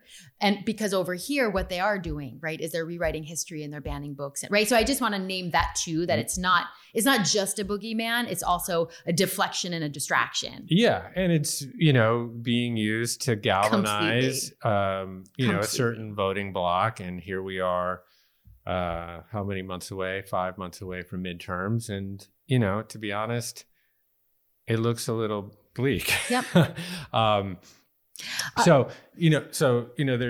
There's this kind of more like boogeyman side of critical race theory, but then there's this other component to kind of social life and life, particularly on the left, that I think that is dangerous. And one of it, I do worry about that idea of standpoint epistemology. I do worry, a little bit about the kind of over sanctification of story over empirical fact. I do worry about some of those things that get leveraged very powerfully by the right. Well, and it's not always absolute, because, when I think about in the case of trauma, sometimes trauma victims are not the right people, right? They're not in a position, right? To speak on their own behalf, right? So I don't, and this just goes back to there are no absolutes. And I just want to be clear, that's not the message I'm getting from the people I work with. I'm not getting the message like back up, sit down, quiet, pipe down, Kerri. What I'm getting, because I'm in relationship with people in the movement, is an invitation to be skillful and discerning about when I step forward, right? When I center my experience, right? When I speak with authority and expertise, and when it's not my place, right? And I think some of the challenge is that sometimes, especially I'm just thinking about in academia, right? When we have the aura of expertise and authority, we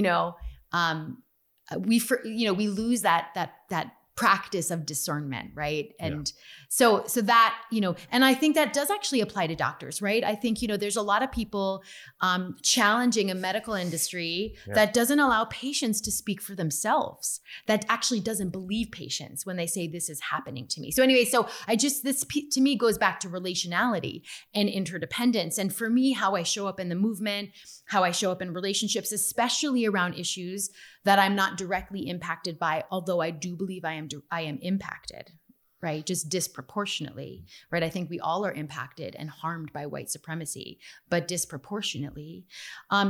Is that, the way that I understand leader is someone who actually understands when to step forward and when to step back, when to speak up and when to listen, right? And that's the thing I feel like I grappled with in writing the book. And that's that's what I grapple with all the time, right? Is like, how do I step in here skillfully, right? And what does leadership look like in this particular moment, given my social location? But I'm 100% with you. I mean, the reason when I got scared writing this book, and I had many moments of being like, I'm going to get my ass kicked. Like I say a lot of things in this book. And the other thing I think we have to remember is that people are not a monolith. So some people might be like, Kerri, right on. And other people might be like, who the fuck do you think you are? How dare you, write about this? And so I have to hold that too, right? That people are going to disagree. And the reason I kept going is because the stakes are just too high, quite frankly, for me to play it safe. And for me to hide and for me to play small. And so that's why I threw my guts off a cliff because I was like, we're staring down like really dark times. And we all actually have to rise to the occasion and take some really big risks right now. Mm-hmm. And this is mine. And you know what? That means if I make a mistake, I'm going to have to be accountable for it. Yeah. I want to ask you about privilege for a moment. Because this is a concept and a word that I feel is making a lot of people bristle right now, because I think it often does get leveraged in this binary kind of way, where you're either privileged or you're not, and I see it levied against people, in my mind, somewhat unfairly, because we don't know what that person's life was like. And, we tend to, when we look kind of through the lens of kind of intersectionality and, okay, it's a white, cis man, we tend to be like, okay, well, we're going to file you in the privileged category box. And I get it, and I also think that privilege, at least in my opinion, needs to exist across a spectrum where I don't know who's been abused, neglected, raped, like all of these, the hundreds of things that could impact what it is like to be someone outside of sexual orientation, gender, and race. So I wonder, and you use the word, I think, social location, which in a way is honestly a much more nuanced way. And in the book, you have like a little wheel that you use. And, obviously you have to make it work in a graphic in a book. Yeah.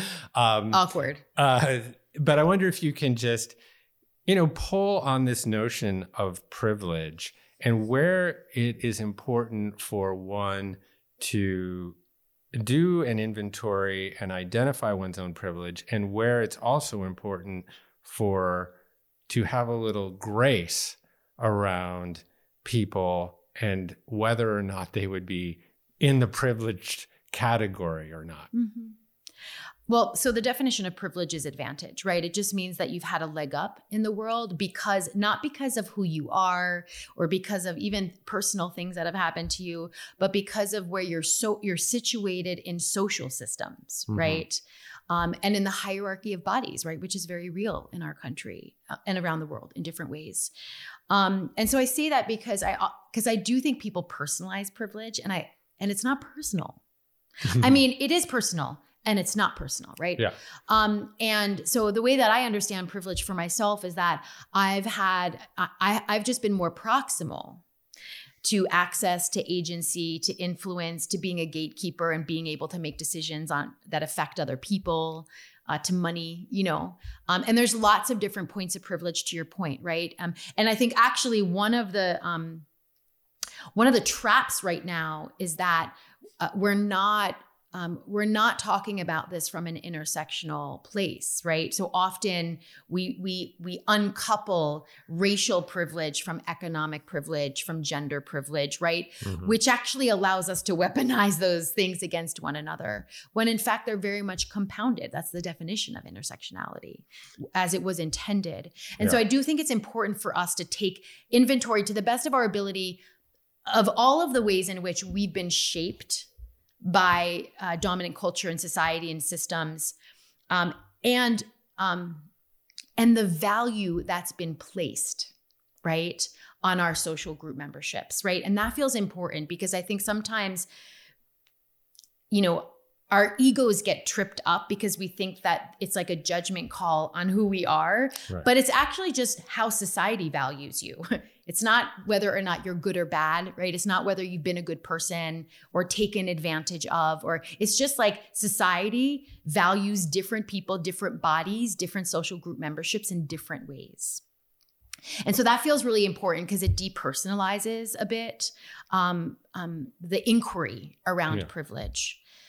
And the other thing that I think is important when we think about privilege is that privilege doesn't work in isolation. It's in relationship with oppression, right? Because privilege isn't just this cool thing that you have. It's often backed by social and institutional power. And this is what makes this conversation about social location, I think, different from things that have happened to us, like individual events or personal traumas, because those aren't always backed and reinforced and systematized, right, by social and institutional power. So I think about whiteness, for example, right? My white privilege is celebrated, rewarded, reinforced, centered, right, universalized, comforted, right, protected by many systems and structures, and have been for a really long time, right? And so it's not as simple as me just changing my mind. That's why it's both like political and it's personal, because we can't just change our minds and betray whiteness, right, on a spiritual level. We then have to go and like detox and dismantle the systems that have been shaped, right, to reward and celebrate and center whiteness. And the last thing that I'll just say about privilege is that I struggle with it, because I know it's a word that's accessible for people right now. So it's like sort of in the zeitgeist. I think as actually something that's like people are like grappling with privilege, maybe first along their journey before they get to like a grappling with the system and the culture of white supremacy, right? And the ways in which, and the history, right? So I do think it's sort of like a point of entry for a lot of people. And I think it's really tricky because I think it has this connotation of better. Yeah. And I think that, and one of the things I really grapple with in this book is that there is also a cost. And there are people in my life, Black women, who are like, I don't want that privilege. Y'all have lost your soul to white supremacy. You know what I mean? Like, I don't want that. I don't want your privileges, right? I want a different world. I want a different culture, right? I want systems that celebrate all of our bodies and take care of all of us, right? So I think that's why I struggle with this idea of like pay your privilege forward, because it's like a lot of people don't want our privilege. They want an entirely different condition. Mm-hmm. Yeah. So in the summer of 2020, I was publishing a lot of articles just about all the things. And, just because the size of our email list is significant, if you're going to write 2,000 words, you're going to step in some bucket of shit somewhere. That's right. And you're finding that out right now. That's right. And people would, email me because I would attach my personal email to those articles that I was writing. And, most people, the ego loves a tiny bit of adulation. So that was nice to get some of that. But there was quite a few people that would take issue with one thing or another that I would write. And on all sides of the political spectrum. But I was particularly interested in in conservative Republicans that would write in thoughtfully with some form of critique. So I was like, okay, well, maybe I should talk to these people. So I started suggesting to people that would write in that we would have Zoom calls. And so for the summer of 2020, I would apportion part of my Monday and Tuesday afternoon to having Zoom calls with people that didn't agree with me on some issue or another. And I became sort of a Zoom pen pal, if you will, with this woman named Sue, who is from Susquehanna, Pennsylvania. It's a very rural place. And she's a single mom, white, in her 30s, I think, working 2 part-time jobs. One, I think, at like a Home Depot and some other. Bought all of her food at the local 7-Eleven because her town was essentially boarded up, and had half a dozen friends who had died from opioid overdoses. And she was an avid Trump supporter. And I'll tell you, Kerri, she doesn't feel one speck on a pinhead of privilege. And not only does she not feel any privilege, but she felt very resentful of people's judgment of her, of the moral indignation on the left of her as somehow racist and unable to acknowledge her privilege. And this really fueled her fervor for Trump and right-wing politics, et cetera. And I also guarantee that she felt no connection or sense of guilt for what her grandfather or great-grandfather might have or might have not done. And so, and, you know, to be honest, I give her a lot of credit because, you know, I was sort of in the position of power, sort of in our conversation, but it went offline. But, you know, but she was willing to engage with me, you know, back and forth over most of the summer. And I'm still in touch with her here and there. And so what do you say to someone like Sue, who clearly on some level, this need on the left for people to acknowledge their privilege, et cetera, is in some ways just fueling it kind of in a Newtonian physics kind of way. It's like one action begets another opposite equal reaction. Do you feel like the politics of the left are in some ways exacerbating the Susquehanna Sues of the world and entrenching them in Trumpistan? I feel like the politics of the wealthy are doing that, actually. I mean, what that reminds me of is, you know, often, I think a lot of the outrage, right, around white supremacy is coming from an acknowledgement that whiteness is real, right? And that Black and brown people are targeted and disadvantaged, right? Exploited often, excluded from spaces, oppressed systemically, and have been for a really long time in different ways, right? Depending on context and history. And that we have to do something to reduce harm, right? To me, that's like a yogic stance, right? Like we have to do our part to reduce harm. And some of that inquiry is personal, which is I think where like the call for people like reckoning with their privilege comes from. And some of that is political, which is like, how are our systems racist? You know what I mean? How are our systems unfair and unjust racially? And I also think that a conversation can include how are our systems economically unjust? Yeah. And when I think about, and the reason I said, the boogeyman, the CRT. Yeah, is the wealthy or the people at top is because I'm thinking just about, the history of the race construct in this country and how it was literally invented to divide the working class, right? Bacon's Rebellion is a seminal moment in our history when white and Black workers united and built, a coalition and organized to challenge the governors and the landowners and almost won. And actually almost defeated them. And out of that emerged this idea of white privilege, of whiteness. Like that word actually emerged during that time and the Virginia codes followed, right? Where people in power realized that they had to divide the working class or the working class would topple the elite. And so they gave white people a little bit of land, breadcrumbs, literally, right? This is why, poor white people in America, it's a really hard conversation because they too are deeply oppressed. Right. And disadvantaged and held back in impossible ways by a deeply unequal system that privileges so few, right? But it's not the same racially, right? That's the nuance and the discernment that I would invite. It's not like, I'm like you, me too, I'm suffering. That's not enough, right? Like there's differences in how we're treated, right? Based on our skin color and based on our different racial identities. And I guess the thing that I was talking to a friend of mine who's an FDNY fireman, who's like a Trumper, dear friend of the family, has been since 9/11, right? So this is like my brother. And we were talking recently on the 20th anniversary of 9/11, real late at night.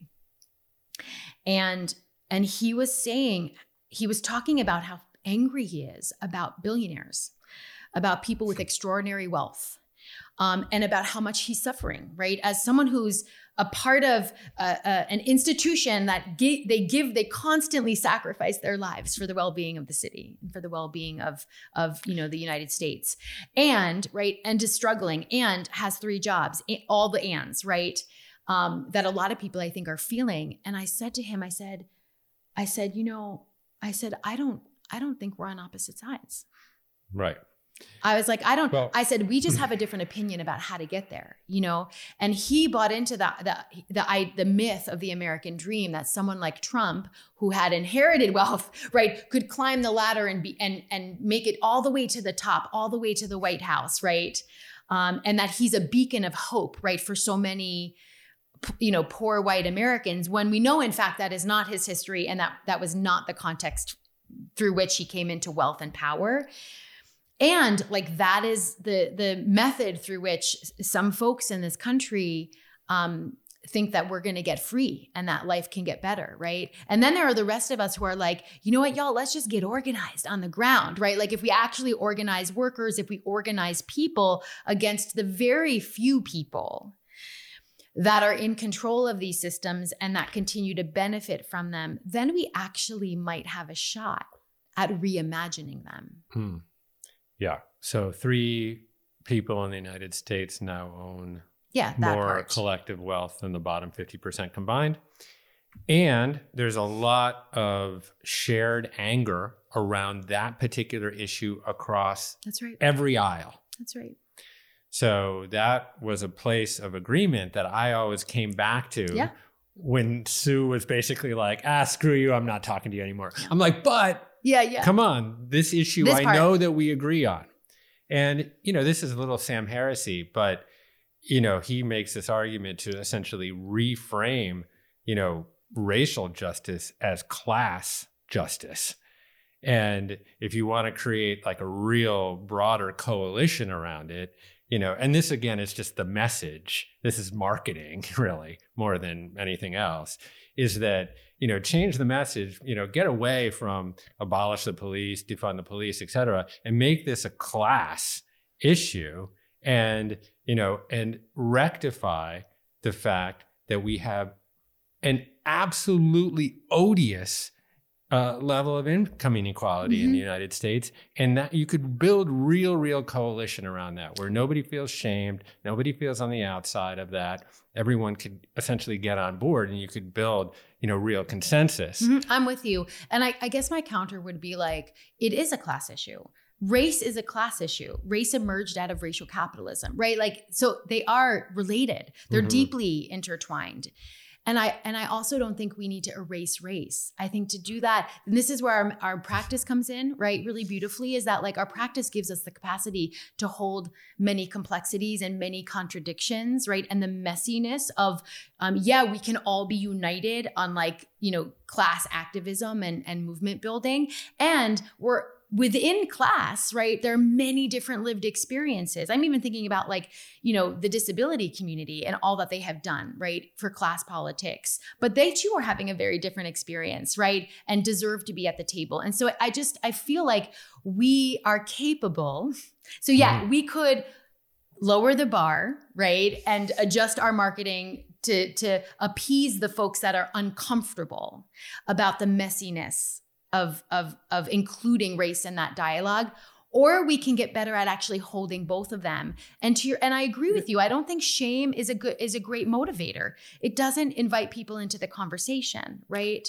But I also think that we can be talking about the many different ways in which we're situated inside of these problems without having shame. I mean, I know for me, like, I've been doing this work for 2 decades now, and I can say that I talk about privilege now, right? I take inventory of like the many ways that I have benefited, the many ways I have been complicit and continue to be complicit, right? In ways that I'm unconscious of, right? Because of the power of dominant culture and socialization. And like I'm building a capacity to do that without letting shame overcome me. Mm-hmm. Right. And I also like am trying to build communities and containers and conversational equity that allows us to actually have these conversations in different ways that let people be who they are and learn in public and make mistakes. Yeah. But I don't know that I agree that we should whitewash. Okay. Well, let's go there just for a minute. Okay. Because you're here and mm-hmm. we get to have this beautiful, thorny, friendly conversation. So you're wearing a 1973 shirt on it. It's not because you were born in 1973. No. It's because Roe was born in 1973. That's right. And is just about to die. Days away from its overturning. That's right. And really, that is a product of the fact that President 45 got to appoint 3 justices to the Supreme Court. That's right. And we're kind of on the precipice of a potential second Trump presidency. Now, who knows? 2 years away, who knows? But it doesn't have to be Trump. It can be DeSantis. That's true. It can be Hawley, which is worse. Right. Arguably. Yeah. But essentially, someone that fits that mold. That's right. And you know, Roe is obviously front and center right now, but there's, you know, myriad related issues. If Roe gets overturned. That's right. And also, you know, just our inability at this juncture to get, you know, anything done on climate change, you know, anything but like anything the done most on anything, whitewashed to be clear. thing on gun control or whatever. So, you know, I ask you just from a pure practical standpoint, is there an opportunity for the Democratic Party, let's just say, to, instead of being a 49-51%, you know, split or 50% split, to say, okay, listen, there is this Liz Cheney, you know, diminishing but somewhat significant tranche of the Republican Party that doesn't believe in Pizzagate and the big lie and QAnon and all of the collective delusions and fever dreams of Trumplandia. Is there an opportunity to say like, okay, yeah, we can live with language that says, you know, abortion is legal, safe, and rare. Or we can live with letting go of abolish the police. And we can live with letting go of some of that kind of messaging of what you might categorize as whitewashing in order to enlarge the tent to become a 60-40 majority such that we can get some things done on climate change. And I don't know the answer. I'm just playing, I guess, devil's advocate here, because that is a conversation that is happening out there. And I want to see how you feel about it. I don't know that I believe that would expand the tent. I don't know that moderate politics is actually going to expand the tent or engage more people. And in fact, we're seeing that most people who are energized, and I'm talking about the populace, are energized on the far right and the far left. And a lot of people in the middle are just disinterested, quite frankly. That's the biggest divide. That's one of my favorite statistics in the book, is this thing that I found that, you know, the largest divide politically is not between the right and the left, it's between those who are engaged and those who are disengaged. And the number was 80% consider themselves disinterested in politics. We have a deeply apathetic citizenry. And we could debate about why that is too. So I don't know. I don't think I'm convinced. I mean, when you look at the ways in which this congressional body is voting, it is not moderate. Moderate is not winning. Moderate is even passing, right? So I don't know that strategy is actually going to get us where we need to go. I actually think the strategy that will help us is actually to restore and protect democratic structures, to make sure that voting rights is actually protected so that more people can vote. And not, be shut out of the vote. I think that, regulating gerrymandering, limiting money in politics, like those are the things I think that are pulling us further and further and further away from any progress. And we're very close to shutting down our democratic institution because of those structures. And the filibuster obviously is one of them. And so I'm just not sure that rebranding, you know what I mean? Some of these issues, because take gun control, for example, 80% of America wants gun regulation and Congress still won't act, right? And so I just feel like the power is with the people, it's with voters, and we have to do everything we can to turn people out and to make sure people have the right to vote and that elections are protected and not stolen from, the folks who are claiming it's being stolen from. And that's actually the way to actually best reflect the law of the land as it is, determined by the people. Mm-hmm. So, because essentially what we have right now, given a lot of our governmental structures and how they're set up, is a quasi tyranny of the minority. Completely. A total stalemate. Yeah. So there's an overrepresentation in our governing bodies of a particular minority. Mm-hmm. Which we can also trace back to the Electoral College. Right. Yeah. Well, absolutely. Well, and just the way systems of representation That's right. are generated, particularly in the Senate, where I think, there's even in a 50-50 Senate, and I could be wrong about the exact number, but the Democrats represent, I think, 40 million more That's people. Right. That's exactly right. So it's not a representative democracy even now, and the way things are going is it's the structure, right? The conditions of our democracy are eroding further and further and further, and if we stay on this path, right, they're going to be completely shut down. Right. Well, polarization in this particular case, as it relates to the structures of our government, actually benefits the right because of how the Senate is functioning.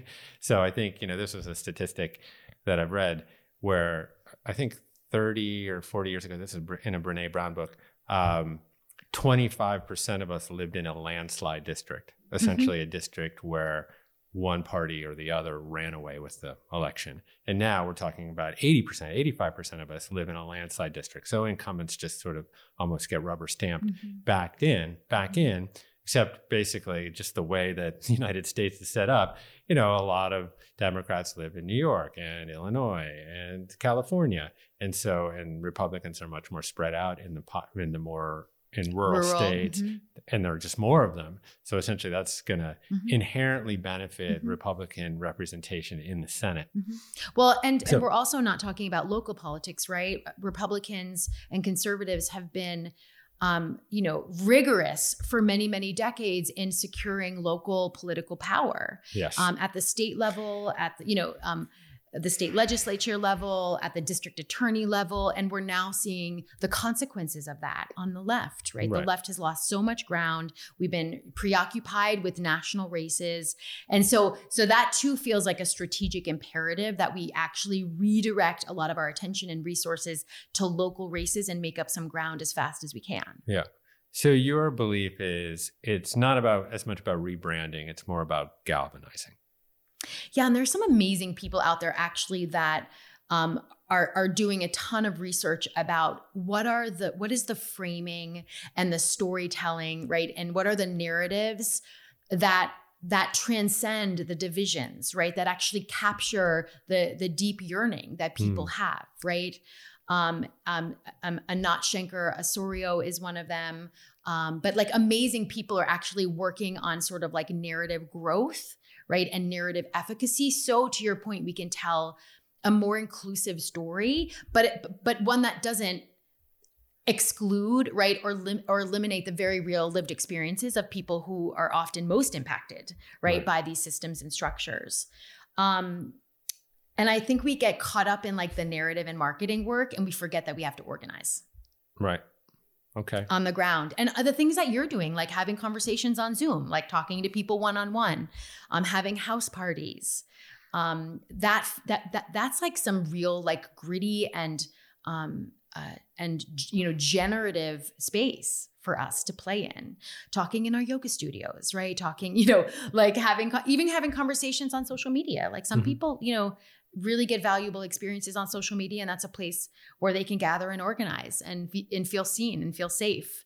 So I just feel like, taking it out of sort of that like meta land and even like the cerebral conceptual, and getting in relationship with people and pulling together small circles and having house parties and just getting like real with one another in relationship, in conversation, in conflict, in disagreement. Like that to me is where there's a ton of possibility. And that's happening all over the place. I mean, people ask me, the question I get most often these days is like, do you feel despair or do you feel hope? Yeah. I fucking hate that question. And I'm sort of like, I feel them both always at the same time. Sure. I think a better question is, where do you feel hope? And I feel hope when I'm organizing. I feel hope when I'm in conversations with people, even if I'm in conversations with people across the aisle. Right. I feel hope when I'm showing up on the front lines, when I volunteer to be a part of like a movement action. I feel hope when I'm engaged in something bigger than myself. I feel really terrified when I feel alone and isolated. I think that's where a lot of people are. I would imagine, right? And so like when people are like, what do I do? Like how, like I say, join an organization, connect with other people around an issue, host a small circle, you know what I mean? Even do a book club, right? And start to like learn about some of these issues, learn together, be in a culture and in a community of learning and growing together, get educated about issues that you're not aware of. Read, it's like a million ways, right? I feel like people can engage. There's so many pathways and points of entry. So there's not one right way for any one person. But that's where I feel the most space and the most movement, like forward movement. Often also I feel challenged in those spaces, but invigorated, Yeah. So to bookend the conversation, I want to talk about reimagining wellness. Yeah. Because that's where you go. Yeah. And, my empirical mind, when I ask myself that question, it goes very much like affordable housing policy, 100%. Expanding access to healthcare, yes. A fair tax policy, addressing income inequality. Like it goes very tactical. Just that it includes those things feels like a deep reimagining of what we learn, right? And what we see in wellness. I'm not sure it's very imaginative, though, from the reimagining perspective. I see what you're saying. But I don't know. So where do you land when you think about reimagining wellness? Well, I want to say that what you just named feels outside of the box in that, people in yoga studios and meditation spaces aren't talking about a living wage. They're not talking about universal housing and healthcare. And so I do, right? We don't consider those wellness issues, right? We don't consider that the practice of wellness. So I actually think what you're naming, I know you would go there because you've been there all along with me, but like most people don't consider politics wellness, right? And I think folks have to realize, because of all the things that we talked about, because of the social determinants of health, right? The conditions that determine whether or not we survive or thrive, right? Because of the structures, right? And the culture that we have inherited from this history. I do think we have to start to see wellness outside of the bubble. We have to start to see that these really core and critical social and economic issues are in fact wellness issues, because none of us are going to be well if we stay on this track. I don't care how tight your lotus pose is, you know? So I do think that's part of it, right? And a lot of the people that I invited in, so the reimagining chapter in the book was me sort of getting out of the way and being like, I'm going to ask folks who are working at different intersections and who are doing wellness in ways that we often don't see, right, in Yoga Journal, or that we don't see broadcast from big wellness companies. And these are some of the things I did hear from them, right? Where they were like, we actually have to stretch our wellness practice to take responsibility, right, for the collective. And so those were some of the themes. I want, some of the other things that I loved that came from this group was the idea, and we talked a lot about kind of the paradox already and holding contradiction, but the idea that there is no escape, right? So there's no purity in the reimagining of wellness. In fact, reimagining wellness demands that we hold the messy moment that we're in. And we hold the contradiction of like the absolute and the relative at the same time. Right. And I really appreciated that they named that. And one of the ways they talked about that was in how they talked about transition, right? That often when we talk about reimagining, we're thinking like destination, right? And like, what is the outcome and how do we, catapult ourselves there and just avoid all of the muck that we're in right now? And they were saying, no, that's not possible, right? We're kind of in this sticky in-between where we're coming from and where we're going. And what's important is how we walk through this transition, how we live through this transition. And some of what they said is that we need to ensure, as we witness the collapsing of systems, right, and the emergence of alternatives, we have to make sure that the transition is just. We have to make sure that in this transition, we reduce suffering, especially for those who are most vulnerable, right, in the collapsing of systems. We have to make sure that as we move through this transition, that it's joyful also, and playful and expansive and creative and artistic. So I loved that too, because I think that's one of the biggest questions folks have, but they don't have words around it. Like, how do we live through this moment? Yeah. Right? Like, how do we survive this particular messy moment? And it's not about some utopia. It's about actually like, how do we take it step by step? Yeah. There's a great Malcolm X quote. When I becomes we, even illness becomes wellness. That's right. And, but how do you get from I to we? And, our friend Anasa Chowman, who's one of the people in that chapter. I love what she said in that chapter. Because she addresses that paradox of I and we. Yeah. And of course she has, the big we. But she also acknowledges that, that community is made up of individuals. Yeah. And that in some ways, all of the human condition is an aggregate of billions of little decisions, some of which we can just make on our own for ourselves. Yeah.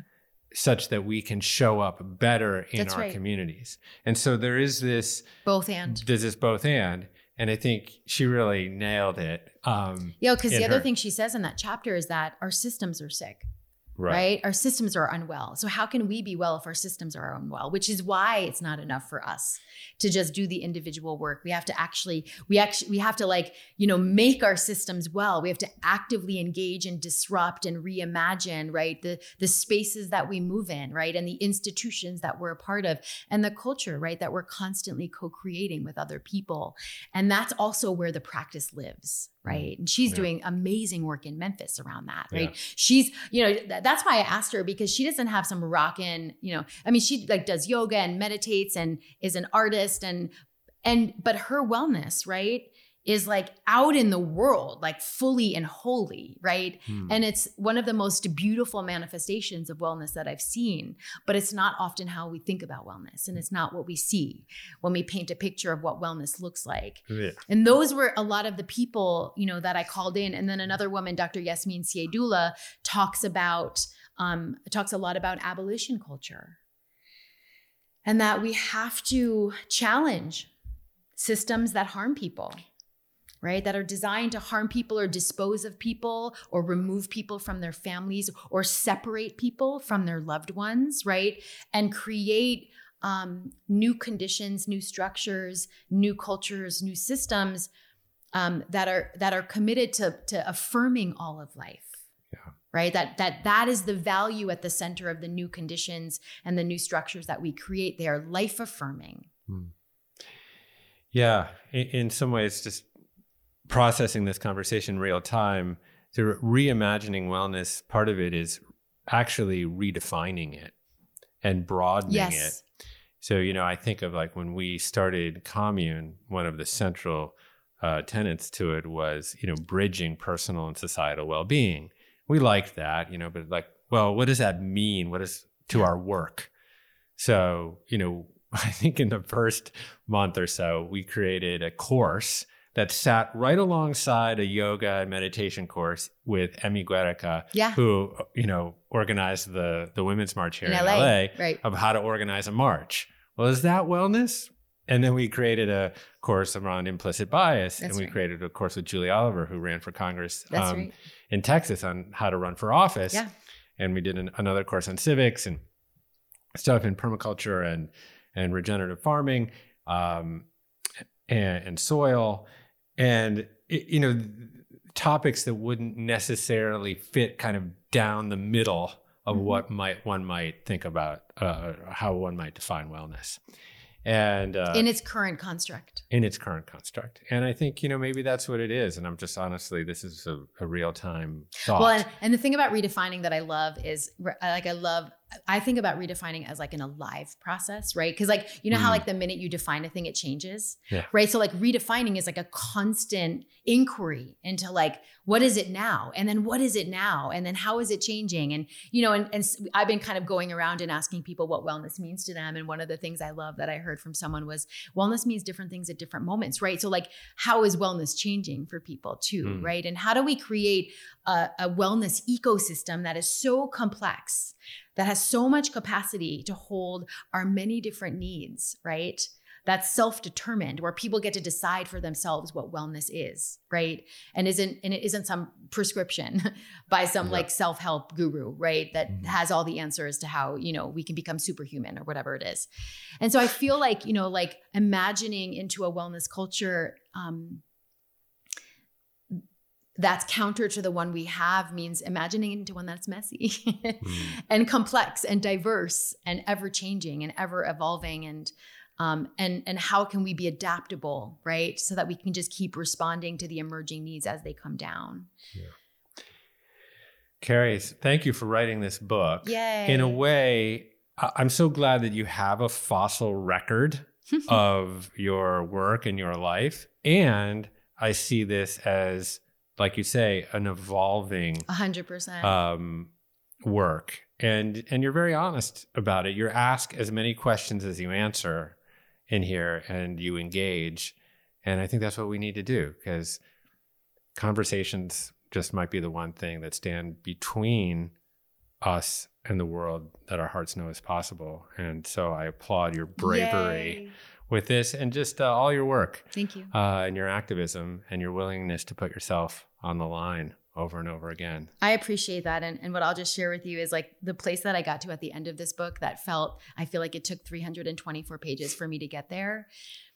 Because I was going through this book and I was like, we have to give this up and we have to detox this and dismantle that and it was all kind of like letting go of things. And the place that I got to at the end of this book that I needed to get to in my own like spirit and soul was that actually there's more.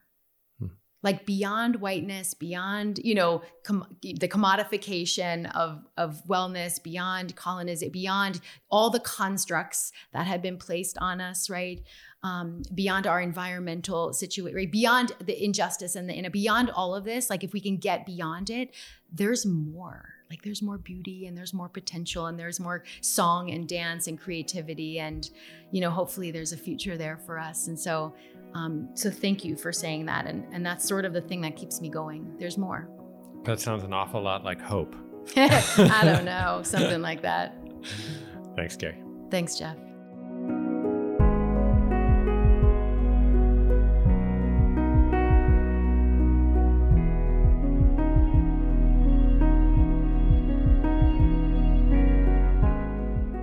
Thank you for listening to my conversation with Kerri Kelly. Keep abreast of her work at citizenwell.org. That's CTZN-well.org. And please pick up a copy of her new book, American Detox. If you enjoy this show, please subscribe on Apple Podcast and leave us a review. If you're a regular listener, you know how much effort is put into this show's creation, and we really do our best to keep sponsors to a minimum.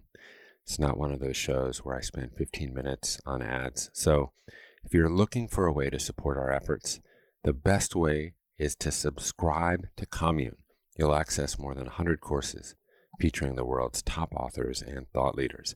You can check it out for 14 days for free at onecommune.com/trial. And of course, feel free to reach out to me directly anytime with constructive criticism and suggestions at jeffk@onecommune.com. I'd like to thank the folks that make this show possible, including Jake Lau, Megan Stone, Ruby Foster, Emma Fretz, Silvana Alcala, and Ryan Tillotson. That's all from the Commune for this week. My name is Jeff Krasno, and I am here for you.